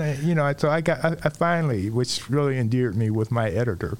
I said to them, this one woman was so upset. I said, the problem is the media did not educate you guys enough on who Harold was and what he was doing. You threw the media under the bus? Yeah, right. Monroe in trouble. Right, exactly. There goes the media. I was in trouble too. By the way, I always forget which reporter did you give his start to? I always forget. Was it Cass or Axelrod? Which one owes his career to you? It was Cass. Oh, Cass. All right. Did he thank you yet? No. Okay, No. that's what I thought. But let's love doing No. it. Oh, Did you? Actually, he did me a favor when I was press secretary. He called in and told me about the brouhaha at the art museum over there. Yeah, you told me that already. Yeah, I guess he figured, well, all right, that took care of me getting a job from him. Exactly. So you haven't finished the Wally story though, and Harold, right? Yeah, so Harold, I haven't finished so Harold missed the show, and actually, Monroe, I'm going to disagree with you a little bit. Harold needed black vote alone. With Hispanic vote was not enough to make Harold the mayor to defeat Bernie Epton. He needed some white votes, and But they weren't on WGN. This is a valid point. That is a valid point. Okay, so that is an interesting point. Could he have won without any WGN white people? I have to think about that one. That is an interesting point. Right. Just like your basic run-of-the-mill lefty who doesn't listen to, who thinks makes fun of Wally Phillips, whatever. Maybe that person would have. But I don't even know if a Steve Dahl listener was voting. In fact, I doubt the Steve Dahl. How often did candidate Obama go on Fox? Didn't he go on Fox? Once or twice. Yeah. Right, exactly. That's the point. Yeah. I mean, he wasn't getting any Fox viewers. Well, anyway. So what was I doing voting for Harold Washington? That's just crazy, I guess. Well, you were a young liberal white guy. Yeah, it's true. I knew you. I knew him back then, okay? We played softball together back then. He had, hey, center field. And you're not doing it anymore? No, I am. I still play softball. Right. Yeah. I think he was late for his show in the summer because he had a softball game. Give him a break. He should call me out because I stiffed him the last time, and it wasn't like the day of. I did say the night before, hey, I don't think I'm going to be there. And if somebody did that to me, I'd never speak to him again. So I can't believe that I'm back on the show. No, come on, man. I'm not like that. Anyway, so anyway, with the Wally Phillips show, Harold did go back on the Wally Phillips show. Yeah. And but I remember when it happened, just like, oh my God. white Chicago and black Chicago. Like, white people are freaking out even more now than they were before, and white people were losing their minds over Harold anyway. Right. And now you had Wally Phillips going, this has never happened in like 5 billion years that someone stiffed me or whatever. And I just, as a guy who really wanted Harold to win, I was agonizing over it. But then Harold went on, and my memory is correct. And memory's a funny thing, Mike Nowak. But my memory is that Harold charmed Wally Phillips, because Harold Washington was a very charming. I don't remember that incident. It might have been before my time. Because I didn't start till the end of 83 at GN. So yeah, well, anyway, Harold Washington, we have this very bust of him here on the show, but I don't know how we got off. But you know, you were talking about people freaking out over Harold Washington, who, as you know, Monroe, had a history. I was freaking out, honestly, that they could find somebody in an alley named Bernie Epton and put him in, and he would have a real shot at being mayor of Chicago. Yes. I mean, what the heck was that all about? It's called white fear. I know it is, but it was appalling. Yeah. It really was. It was, and there's a lot of parallels to what's going on with Trump right now. Yeah, it's Trump's support is rooted a lot of fear. That's what Trump plays upon when he talks about rapists coming across the border. He's it's exactly the same thing, and it's amazing. Now we've been 35 years watching the same playbook. Right. And it doesn't seem to change, and now it's worse because Trump's revived it. Let's get the fear of the other, and you know, we're having, while we're sitting here, they're having these impeachment hearings, and the thing, because you told me we were going to talk about this a little bit, and the thing that just pops into my head is the man, and I'm talking about the guy in the White House, has no dignity at all, none. He does it, and that's the thing that just makes me scratch my head, that 44% of people in America don't care. Well, what's happened over the years is the victimization of white people. They used to not be victims, and now there's this group of losers mainly who are victims, and so they love it that Trump is telling it like it is. Well, I'm actually going to say that the victimization of white people was alive when Harold Washington ran in 1983, and allow me to the parallel. Yeah, sure it was. No, because same thing. That started in the 60s. If you criticized white people in Chicago back in 1983. Let me go back. If you criticize white Democrats in 1983, lifelong Democrats, always voted for the Democrats, suddenly a black man, a black Democrat is their candidate, their party's candidate for mayor of Chicago, and they're going to vote for a Republican, a white Republican. They became Republicans overnight. If you criticize them for that, they would counter with all kinds of things where they were the victims. Like, well, you don't know. I mean, it'd be like absurd things, like my brother was mugged by a black guy. Right. First of all, I never believe. Who knows if it was even true, but. What does that have to do with Harold Washington? Right. You get what I'm saying? But there was a reason. Well, it just doesn't come out of anywhere. And then they would counter it. You're an elitist. You're a snob. You're a lakefront liberal. And it's exactly the game that Trump's playing right now. It's like counterattacks anybody that you're never Trumper. You're a never Trumper. Never Trumper. Yeah, right. And apparently Fox this morning during the beginning of the testimony had little graphics up next to these guys saying, has been accused of being a never Trumper. And I'm like, you got to be kidding me, man. This is part of the reason we are where we're at today. Because of Fox. Well, not just Fox, but I've been thinking about that and going back in time, having been at WGN and watched. Yeah. Okay, we know there have been strains of this throughout broadcast history, like Father Coughlin and people like that. But it really got organized. And a friend of mine told me this, and I thought about it and said, yeah, this is true.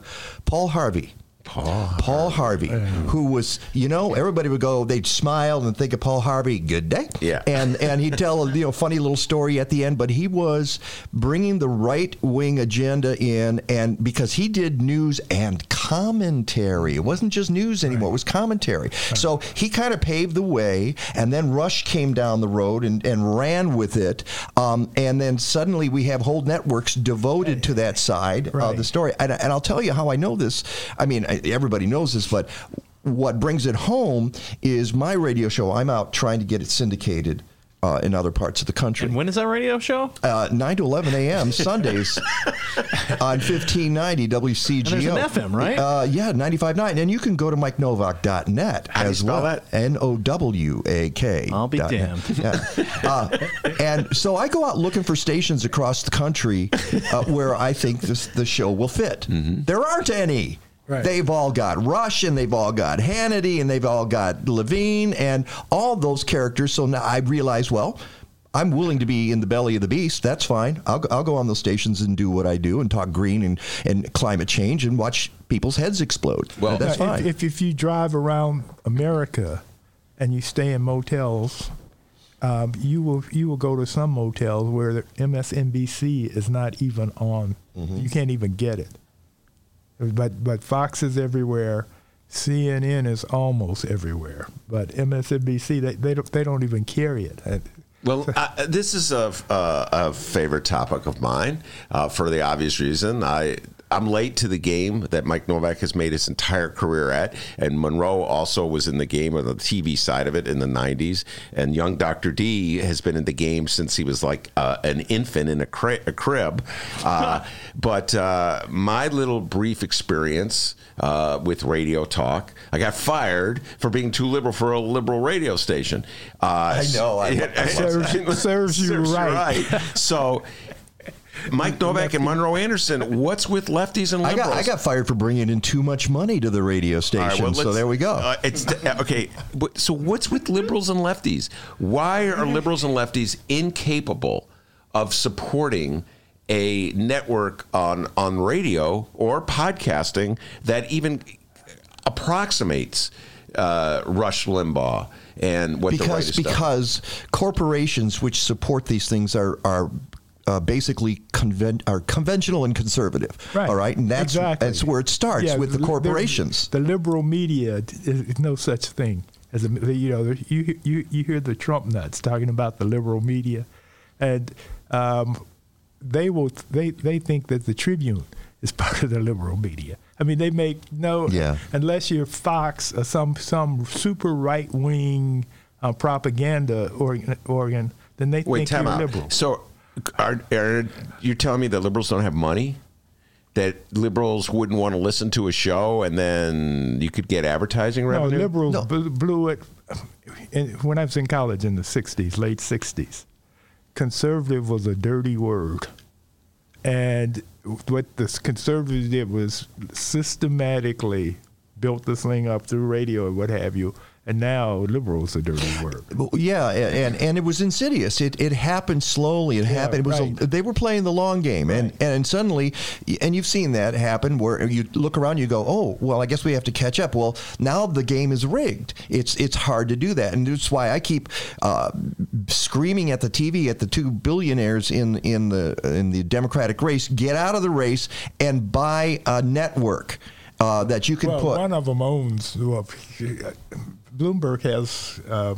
He's got his media. Media thing. But get some of these stations because people will support it. You know that, Denny. You know that because you worked at the progressive station in Chicago. Those people are so loyal and so desperate for talk that they can listen to and they can relate to, and there are millions of people like that across the country who are stuck with the fare they get. How many different stations do you need to have running Rush Limbaugh in your market at the same time? There are markets that will have 5-6 stations running the same show at the same time. Wow, that's nuts. So You're saying that the people who run the stations themselves are of the right-wing persuasion, and that's what they want to hear. I don't think the people who run the stations are of the right-wing persuasion. They want to make money, right. Okay? And they're conservative, but they are crazy right-wingers. Anything? No, they're not. They're not jobs. But okay, this is what you have a situation where not always anyway. You have salesmen, traveling salesmen. You have truckers who have they're driving around and they have nothing better to do, and you have these talk shows that are conservative, and they listen to these guys all day long. And this is why you can't. That 44% stays constant because they have been brainwashed. Yes, they have been brainwashed to accept that liberals are the enemy. It's not even a matter of policy positions anymore. It's just that people who are liberals are bad people, and you can't listen to. I've been called a libtard a few times. I'm sure you have too. Yeah, right, exactly. And that's all they got. That's it. It's not about policy. It's about the brainwashing. So how do we get past that? I mean, I watched my dad become brainwashed. I watched my sister become brainwashed. I mean, they have gone down that. I don't even want to ask my brother. I don't want to know what his political leanings are because I'm afraid what he'll tell me. Thanksgiving at your house must be a lot of fun. A lot of fun. You'll love this. I don't go anymore. Wait, time out. Are they Michigan? They're back in Michigan? Yeah. My brother now lives in the UP, so you can guess. So here we go. I have to ask you this. Then you grew up in the state of Michigan. You have family in the state of Michigan. Yep. The New York Times just ran a poll. It was very controversial. They've done at least 2 articles on it that I've seen, and it generated many more articles in the same newspaper that talked about the Trump's popularity in the key swing states of Wisconsin and Michigan and Pennsylvania. I don't know if you saw this article, but Trump was very competitive with whatever candidate he threw out there. Now, I could go on and on about how it was biased against Bernie, but let's put that to the side. Based on your knowledge of Michigan, grew up there again. Yeah. I'm not blaming you, but you are from Michigan. Yeah, but I left it 40 years ago, and I don't recognize the state anymore. What do you mean? I mean, the shift to the right has been a little bit terrifying. In fact, my nickname for my home state is Militiagan. So thank you very much. Do we have a rim shot there? If we got one, just Robert Mueller. He's got no rim. Yeah. I think there's been a swing to the right, and there's been that brainwashing going on. But even more important is suppression of the vote is a big deal, and just convincing people to come out and vote, and I would say people of color is especially because they've been treated poorly for so long. Why would they come out? Because they just hear the same old promises every single time, and do they ever see any good results from that? Rarely, occasionally. You know, this is why Obama was so successful. I mean, was a middle-of-the-road guy, and I can name half a dozen policies that I disagree with from him, but he sparked that interest, and those people came out and vote. All people, white and black and Hispanic and Asian, because he was different. Now it's going to. I could say. Well, I look at next fall's election, and will we have that person who engages people and has that fires that imagination in the electorate? I don't know that we do. Mayor Pete?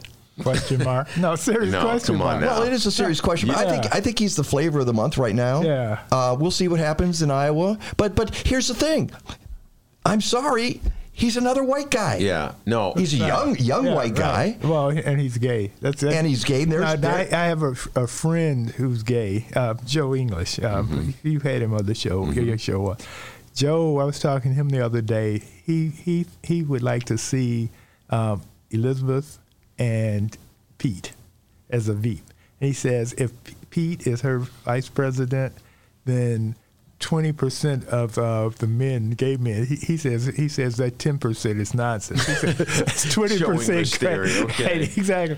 He said it's going to be suburban husbands who haven't slept with their wives in 10 years. Are going to come out to vote for the ticket. About that. Right, exactly. I actually think that's a pretty good ticket right there. Listen, when I think about Obama and what he did in 2008, and I say this as a guy who was all fired up for Obama in 2008, I realize that was I don't know, I don't want to say once in a lifetime, but once in a long time situation. Yeah. And the Democratic Party cannot expect that to happen again. There's no candidate who has that special mix of charisma and uniqueness that Obama had at that moment in 2008. And I look at all the candidates, been following them very dedicatedly, Monroe. None of them have that. None of them have. So Obama could be vague on every issue. He because it didn't matter what he was talking about. It didn't matter if he wasn't specific. It didn't matter that he was really kind of like a Mitt Romney type in his worldview. What mattered was he just generated, this charisma, and people fell under his spell to a certain degree. And which Trump is doing for the right. And so the Democrats are going to beat. The Democrats are going to beat the Republicans. He's the evil Obama. I mean, that's the point. Right. I brought it up earlier. Yeah. The dignity. Don't people recognize that he's petty, he's vindictive? I mean, they don't seem to care on the right. Whatever happened to character in a presidential candidate? Has that gone away? Does that not count anymore? No, they think of him as a character, but not having character, but being a character. No, seriously, it's like that. Trump is Trump. But if you would you really want him to be your boss? Would you really want him to live next door? The people who he happens to be their boss will out. But they're trapped. I feel that in some ways, I can't believe I'm about to say what I'm about to say, so I hope I'm going to say it right. But Donald Trump's attitude of defiance to all the conventions of political behavior, on one level, I appreciate. I have to say that at one level, because I've spent my career, Mike Nowak, exposing the inconsistencies of politicians who say one thing and do something else. He says one thing and does other things. I understand it. He's a freaking phony, and he's a fraud, and he's a hypocrite. Right. But he breaks and he defies all the rules and all the conventions. That's because he's a narcissist. He's not doing it for any principled reason at all. He's doing it because he's crazy. Whatever the reason. He's a crazy lunatic, or he's making money off of it. Sticking it to the man every day. Yes, he's sticking it to the man. And the man that he's sticking it to is me and you. And them, and those idiots who are voting for him. Yes, that is correct. He is. Yeah. And they don't care. In some instances, they don't know. They haven't figured it out yet. Yeah. But so on one level, I can sort of appreciate it, but on the other level, I'm afraid about where the country's going and the policies that he's enacting by pretending he's sticking it to the man or actually benefiting the man. And so it's pretty obvious he's a fraud and he's hurting the roads lead to Putin. Well, it's that's what Pelosi said, and if you examine everything he's done in the last 3 years, it's absolutely right. It is true, and that's ultimately why we're sitting here. Wait, time out. Why do you say all roads lead to Putin? Everything that he has done, breaking up, all his policies are Russian. They benefit Russia. Even this Ukraine situation benefits Putin, Russia. If you look at what happened in Syria, pulling the you're talking about on foreign policy issues. Yeah, foreign, but also local some stuff domestic too. policy. Well, wait, I would say his most significant domestic policy achievement, and I have the word achievement in quotes, is the tax break, which is widely popular with rich people who benefited from it. Okay, which creates a society of oligarchs. Yeah, exactly. Which Russia has, and leads to the kind of situation we're having here in the city of Chicago, where Lori Lightfoot can't figure out how to raise the money we need to fund our basic obligations, because she can't look to the federal government for aid, because they pulled out of that business by and large, and they don't have any money anyway, and they're using whatever they have for military, which doesn't benefit the city of Chicago. So that's his great achievement. And it seems as though there are a significant number of Americans, that's all that matters to them when it comes to voting. And I don't even blame the working class white people, the uneducated white people without college degrees that you're alluding to, Mike. I don't blame them. I think there's a lot of people in DuPage County, on the Gold Coast here in Chicago. I think it's college educated as well, although they seem to be leaving that camp more and more. Well, this gets at the question. Okay, no, this is my theory. Yeah. Reagan set up this whole greed is good policy, philosophy, mindset. And we've been in it, and we've just gotten greedier and greedier and greedier. And you've gotten the split. Unions are useless now as far as a lot of people are concerned. Well, they're corrupt. Of course, and they're corrupt. I mean, but that's always the argument. Is like the union is corrupt, and I want to raise my hand and say, so you're telling me that in the scale of things, the union is much more corrupt than the corporation. That's exactly. That has cut your pay and added more hours to your day. No, but Reagan started this, the whole Reaganomics and the whole philosophy on it's good to be rich, and we don't like those and people. There's a welfare queen, and anybody who's not rich is worthless, and it's just grown and grown and entrenched, and that's part of where we are today. Well, and I will also point out that this is one of my favorite themes. I'll take this opportunity to point it out. That Democrats and Republicans approach accusations of corruption in their party in different ways. So, for instance, it's pretty clear from the evidence a solid case can be made against Donald Trump on the grounds that he was extorting he was trying to get forced arm twist the president of Ukraine into just having a press conference announcing he was investigating Joe Biden, Hunter Biden, whether he was or he wasn't, just for that political purpose, and he was going to withhold aid to him until he did that. And Republicans are responding to that evidence of that with a full court press attack, a counterattack on the people who dare to make the accusations. Here in the state of Illinois, where whenever a Democrat is accused of corruption, that is on a scale, I would say, far less significant than the president of the United States twisting the arm of another foreign politician, bribing a foreign president. We have quid pro quo. Democrats go, let's pull him out. We're going to remove him from office. This is an outrage. Yeah. We join the Republicans in denouncing this. They always go, only in Illinois, only in Chicago would something like this be tolerated. Meanwhile, Republicans are tolerating it in Washington. And it's getting harder and harder.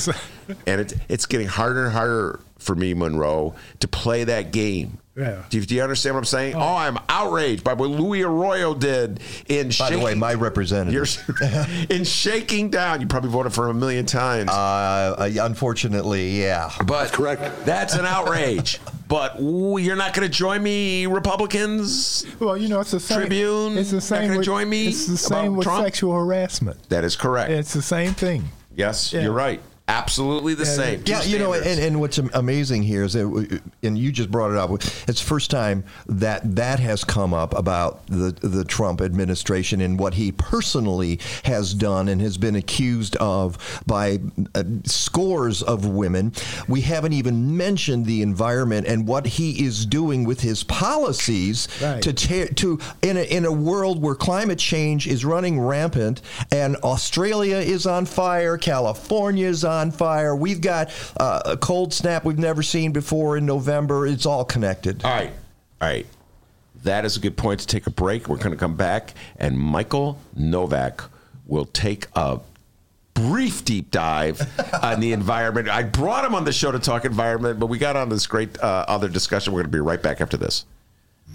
The Ben Joravsky Show is supported by Northwestern University's part-time master's program in literature and liberal studies. Students learn from dynamic and diverse faculty as they build advanced skills for critical analysis, writing, and research. Evening classes are held on Northwestern's Evanston and Chicago campuses. The spring quarter application deadline is January 15th. Learn more at sps.northwestern.edu/masters.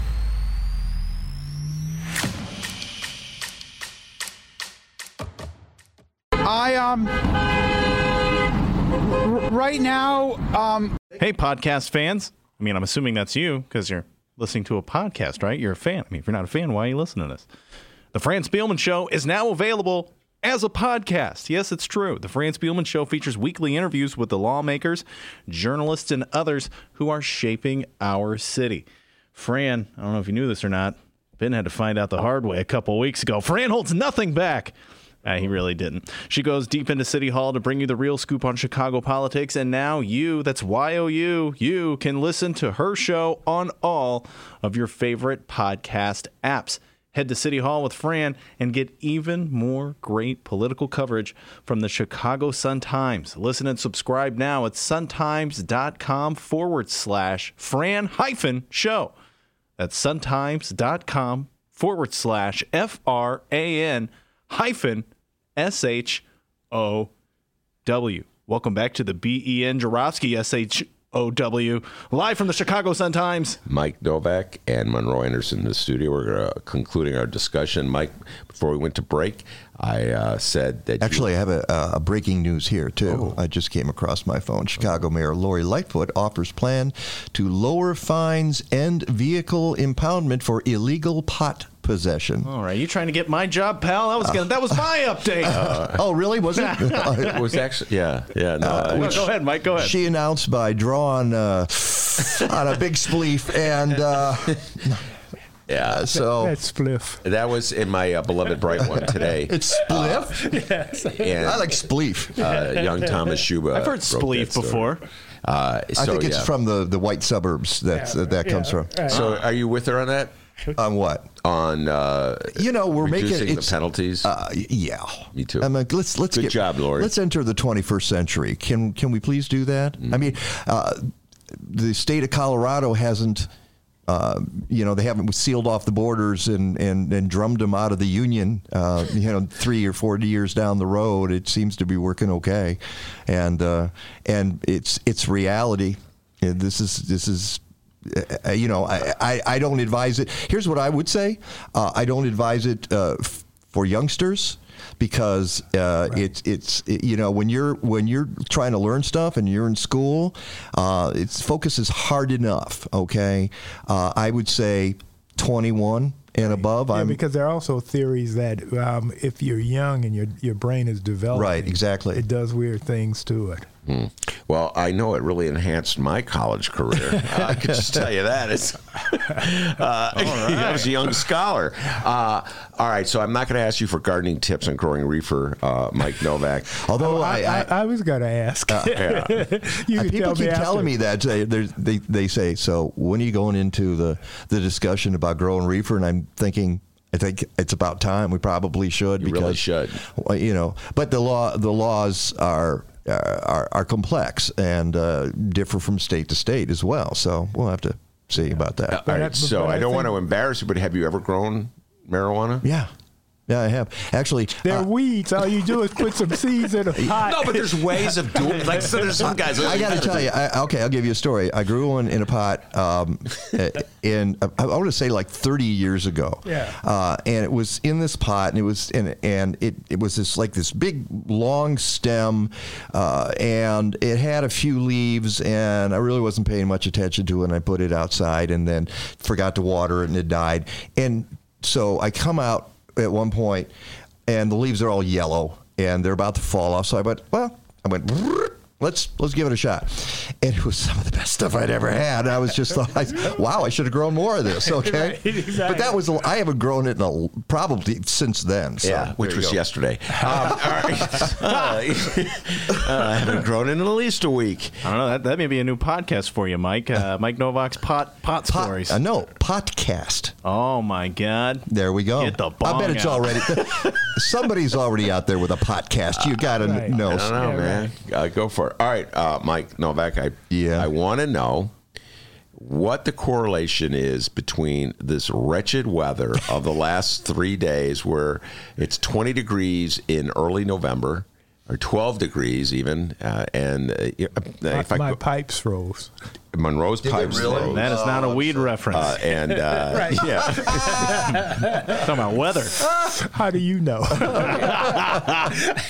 and a climate change. So please explain the correlation between this horrific cold front and climate change. Well, if you look at maps of climate change globally, and as I mentioned earlier, Australia is on fire, and other places on the planet are really hot. And if you look at maps, you look at the United States, and and you look at places where the average temperature has gone up. There's actually a spot kind of from our area down to the deep south that has been relatively stable. And it's due to various factors involving where they are on the continent, on the North American continent. But it's an anomaly. There's basically no other areas on the planet that are like that. So what we're stuck with here is, and Monroe was mentioning this during the break, and you've seen it, who was it?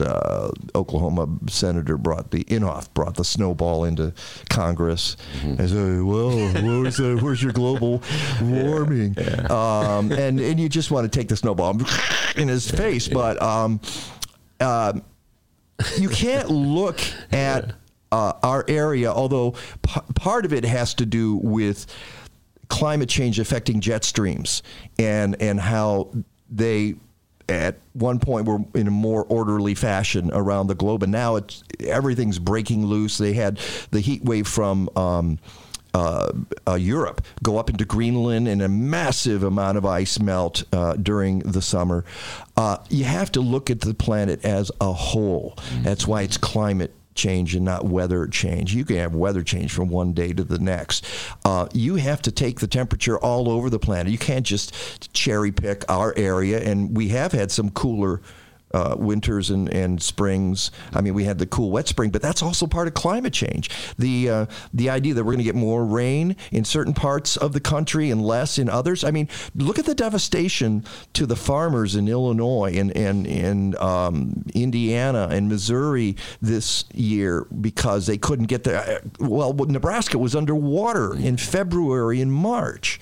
That's all part of climate change too. It isn't just the planet heating up, it's everything else that's going with it. And you have to take the numbers from the entire planet. And when you do, you realize we just had the hottest October on record. We keep setting record after record after record. And this is the thing that really scares the heck out of me, is that we're fighting these stupid battles. And I don't mean it's stupid that we have impeachment hearings, because I would impeach the guy just for what he's done to our climate and what he's done to our environment. How many ways could you impeach him? I know. I don't know. But I had a guy on my show. Have you ever heard of Guy McPherson? He's a University of Arizona professor emeritus. Denny, he might have been on the show when you were working with me. Yeah, I was going to say, I remember hearing that name. Yeah. He's the guy. He might go back. He's got a blog that is titled Nature Bats Last, which should appeal to you. Mm-hmm. And you should go read it, because he's the guy who says, we're done. I've looked at the numbers now for 15 years. There's nothing we can do. Enjoy the rest of your life. It's going to be short and painful. And he is very controversial. I had him on my show recently, and you can't believe the podcast numbers I got from that guy, because he's really controversial, but people are paying attention to the guy as well. He says the planet should be in hospice right now. That's how bad it is. And yet, here we are dithering and having these nut jobs put in charge of the EPA and pulling out of the Paris Accord, when what we should be doing is having a Manhattan Project approach to this, where we drop everything else we're doing on this planet and figure out how to fix this, and whether it's even if it is fixable, and we don't know that it is at this point. So that's kind of my short take on things. Is I can't focus on this every hour of every day. Some people do. In fact, McPherson lost his career. His life is in a mess. People call him out, and he's become, in some circles, a pariah. But other people go, yeah, no, he's absolutely right, and we need to really address this. But are we addressing it? No, we're not even coming close to it. We're not even in the ballpark here. So we can continue to print the numbers and say this was the hottest August, it was the hottest September, it was the hottest October. Who's paying attention? It's just numbers to some people. It's just a headline, and then they move on to, how bad the Bears are, that kind of thing. Yeah, I don't understand why TV weathermen on every station in every city don't say when we have these weather extremes, it's climate change. This is how they should. Well, I have an answer to that, because my meteorologist, Rick DeMaio, who's on my program every week and has been in Chicago now forever. Wait, what's the days on and the time of that show again? I believe it's 9 to 11 a.m. Sunday mornings on 1590 WCGO. And there's a way on the FM too, right? 95.9, if I'm not mistaken. Holy cow. Did I mention there's podcasts at MikeNowak.net, NOWAK.net. Okay, yeah. Wow. But Rick is one of the few guys who will come on the air and call out weathercasters. Some of them are meteorologists and some of them aren't. And he says they really do need to be talking about this. Now, part of it is time considerations, because you watch local news and they spend 5 minutes on the news.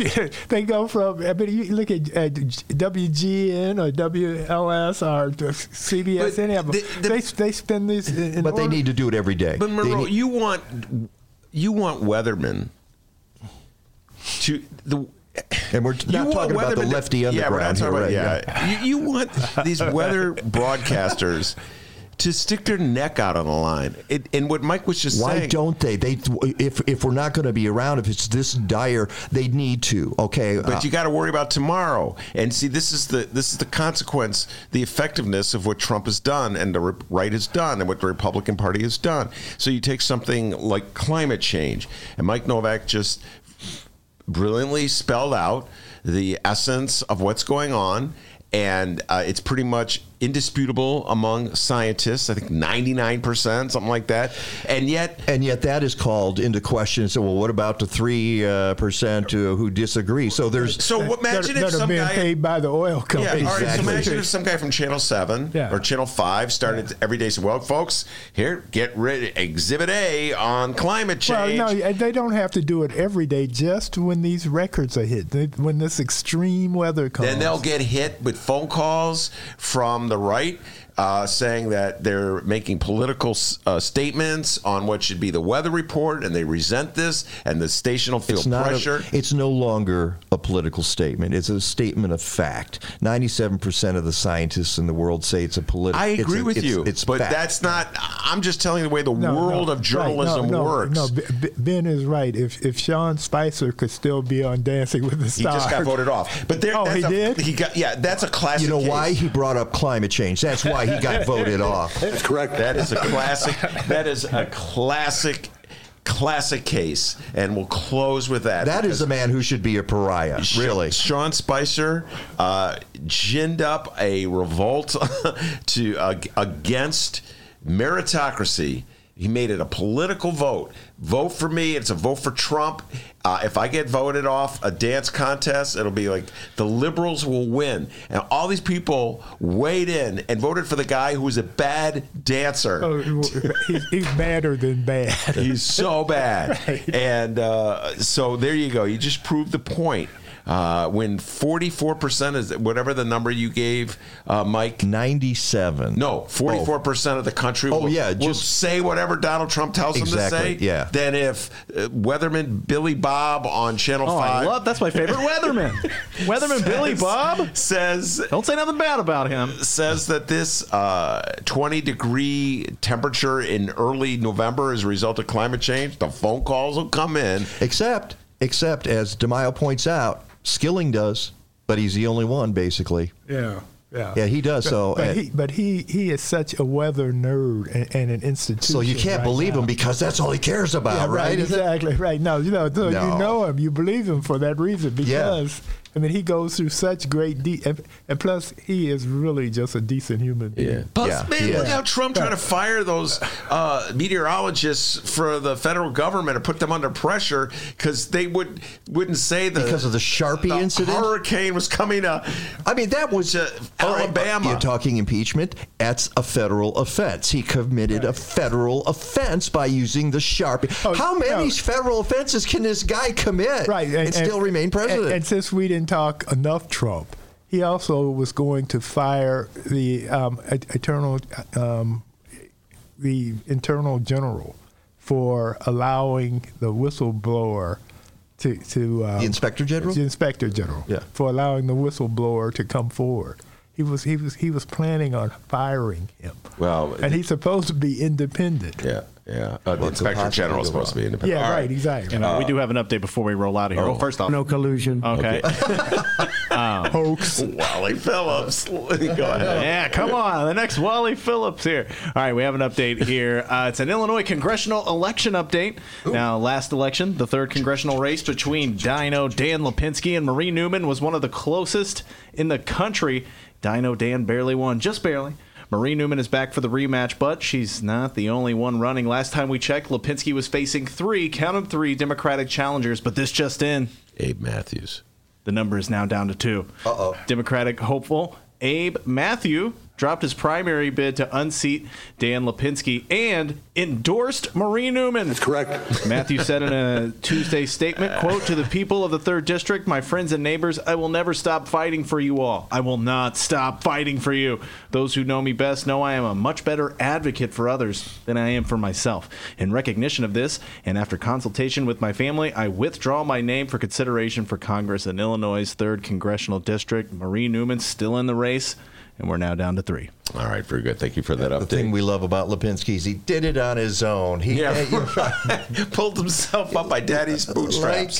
Like the Arroyo family, okay? Or like the Trump. Or like the Trump family, yes, indeed. And they are all self-starters, just sort of. See, we yell at our own here on this show, right? Yeah, we rip Democrats, too.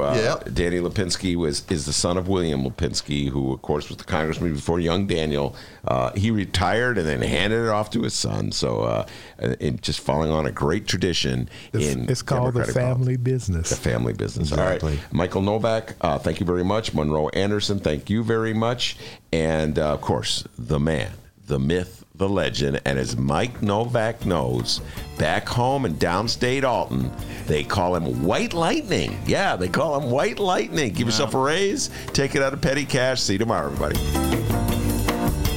Hey, and remember, you can download previous Ben Joravsky shows and Benny J bonus interviews at both Chicago Sun-Times and Chicago Reader websites, chicago.suntimes.com, chicagoreader.com, and wherever else you download podcasts. And hey, downloaders, we live stream this program. It's true. Tuesdays through Fridays, 1 until 3 p.m. Central Time, once again at both Chicago Sun-Times and Chicago Reader websites, the Chicago Sun-Times YouTube channel. And yeah, that's about it. So go check that out if you ever wonder what it's like to watch the video. Go check it out. We'll see and follow us on Facebook and Twitter at Benny J Show. BENNY, the letter J Show. See you tomorrow.